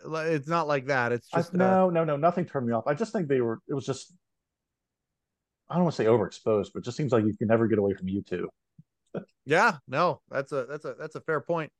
When Actung Baby had its, I want to say 30th anniversary, they had released the album with every track having a different band do a cover of that Oh, track. like interpret it. interpret it, and so it was like Snow Patrol did was it With or Without You? Anyway, it's I would love to see. Nine Inch Nails did one. Jack White did Love Is Blindness. Like, it was spectacular. Cool. Would Jack White's great. Oh, he's fantastic. Would there be like a list somewhere if you were to put out a CD like that, or an album like that, and a list of bands to cover Warren songs? Has that ever been discussed? There is 2 tribute albums out. Yeah. Already. One's called Enjoy Every Sandwich. I think Adam Sandler performed Werewolves of London on The Late Show, actually, to kind of promote it. Don's looking that up now as I speak. It's the And power of this triad. And there's one called Hurry Home Early. Yeah. So those are the 2 that are officially released. It'll be fun to do another sort of revisiting of that. Obviously, Linda Ronstadt, early in her career, covered 4 of Warren's songs, and that kind of paid the bills for Warren for a long time. Wow. Jason That's Isbell performed Mutineer on The Late Show. So it would be fun to do that. Oh, Dawes. Dawes is a great band. It was a web exclusive. They performed Desperados Under the Eaves, which was a web exclusive summer, I'll say 2012, 2013, something like that. So it'll be great to have bands like Dawes take part and do things like that. I just want to express to the heads of the Warren Zevon estate and Letterman and all that. Your next generation's in good hands. We go deep on this stuff, and we care deep on this stuff. Holy smokes. This is Don has some information for us. What did you Okay, let's hear it, Don. Oh, the Jason Isbell and Isbell or Isabel? Isbell. And Amanda Shires did Mutineer on April 24, 2015. So less than a month after the show ended. That was 4 days after my day. I was there on the April 20th. It's mentioned here. It says, this is before my. That's right. I couldn't find Adam performing Zevon on Letterman. Maybe he was on another show, but maybe I thought he did Werewolves of London. I know it's part of that album. I wonder if it would have been the Tonight Show.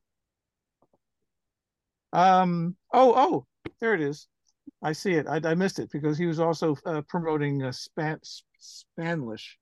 Spanglish, yeah. December 1504. You're absolutely right. Okay. I want to listen to Adam Sandler's song. I want him to come on this show. And what do we got there? You know, this album, this came out in '66. Yeah. Do you have the other cover, Don? Included tracks. This was the American version that included tracks that had been on the British versions of Revolver and I think and Rubber Soul. But if you peel it off, do you have you have that cover? Yeah. Look at that. This is the Butcher's cover. The Butcher cover. It cost me $2.50 to get this. Holy wow! And you're talking about it in 2023. Yeah. That's fantastic. So if I might be able to part with this if you give me the address of the storage area, but it's not gonna happen.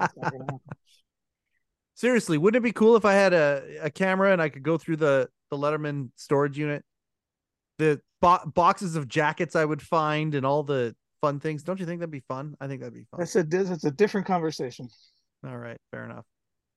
I love both of you guys. This has been amazing, but I'm calling it. All right, I'm calling it. Been We're fun. there. I'm sorry it took me so long to get on.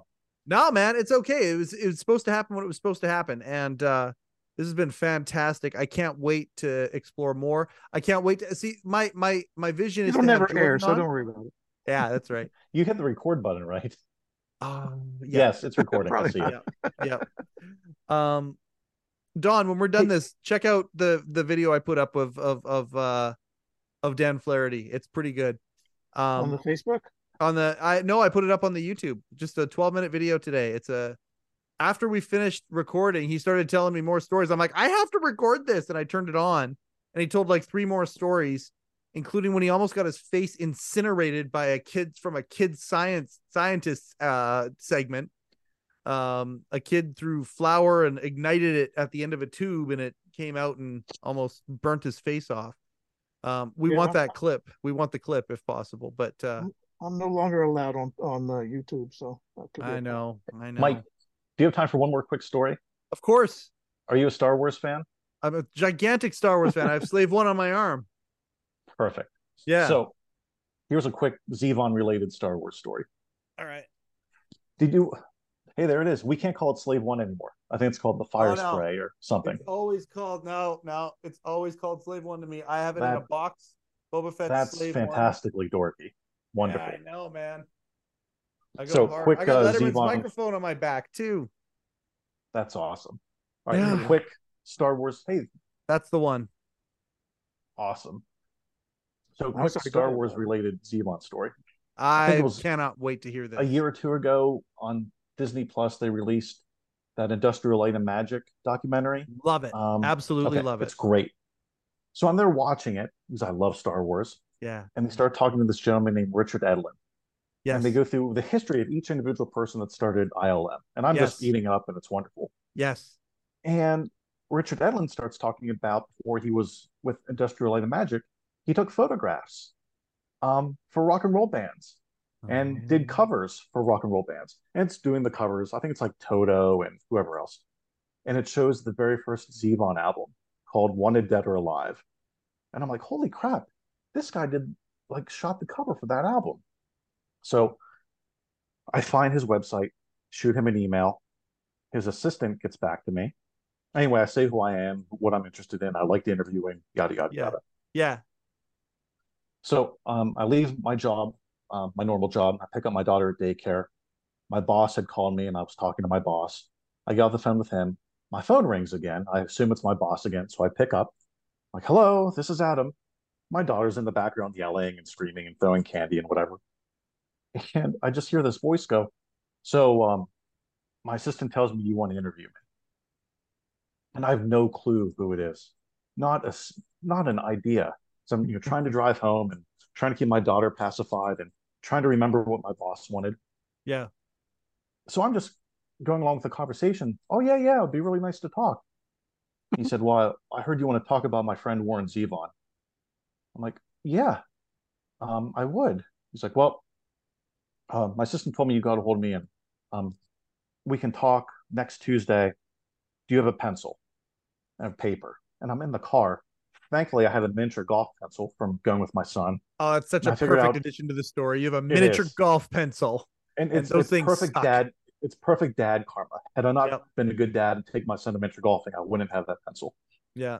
So he's like, all right, Richard Edlund. And I'm like, oh, it's the Star Wars guy. So in the meantime, I do all this research on him. Of course, he's part of the Academy of Motion Picture Science and Arts. He did all the Indiana Jones movies and Ghostbusters and Die Hard, and of course, Star Wars. Yep. So we set up a time and I interviewed him. I asked maybe 3 questions, and the interview was 2 hours, and it was awesome. And I'm still editing it, and it'll be up on the website soon. Oh, that's fantastic. Yep. So you recorded it. I recorded it like we're doing today. Once again, Letterman Podcast Network. Letterman Podcast Network. Look what we can. Anyway, I'm doing the interview like I am here in the room. Yes. And I'm like, I'm not going to talk about Die Hard. I'm not going to talk about Star Wars. I'm not going to be that guy. And we get through all the Zevon stuff and his whole life history. And he has a book, he's a memoirs that he's writing. And we talk about some maybe future Zevon stuff. And he says to me, I see your posters on the wall. Do you like Star Wars? Like, yeah, I love Star Wars. And he goes into the story of how they shot the opening scene of Episode 4, the first Star Wars movie. And he describes how the Star Destroyer is going over camera and how George wasn't sure about the shot and they had the camera so close to the Star Destroyer was scraping the bottom of the model. And you want to talk about freaking out? This guy's just talking about Star Wars and making the movie for about half an hour straight. And I didn't even ask him. It was wonderful. So that'll be coming soon on the website as soon as I'm done editing it. So I have 1 hour edited, and I'll get the rest of it hopefully done soon. Don's in editing hell right now, aren't you, buddy? Yeah, stop talking about that. If you had discussed this earlier, I apologize. What is your normal job? I'm in retail management. I work on the district management team for a retail manager. So that's what I do by day. I don't know what that means. It pays the bills. That's what it means. Okay. I want. Yeah, no, I understand that. I'm gonna use Don's favorite word here. I'm gonna say, dude, we got to manifest that this becomes. We can do this full time and do some real damage when it comes to this thing that we love doing so much. I know you and I both are just as passionate, regardless if it ever does or doesn't. But how cool would it be if it ever did? I'm so excited to know you, man. And Don, did you want to say one more thing before I close her up? No, I have an X-Acto knife. I see it. I see and, it. and you used manifest as a verb. You're Ooh. gonna cut the Foo Fighter shirt right now, aren't you? Well, that was I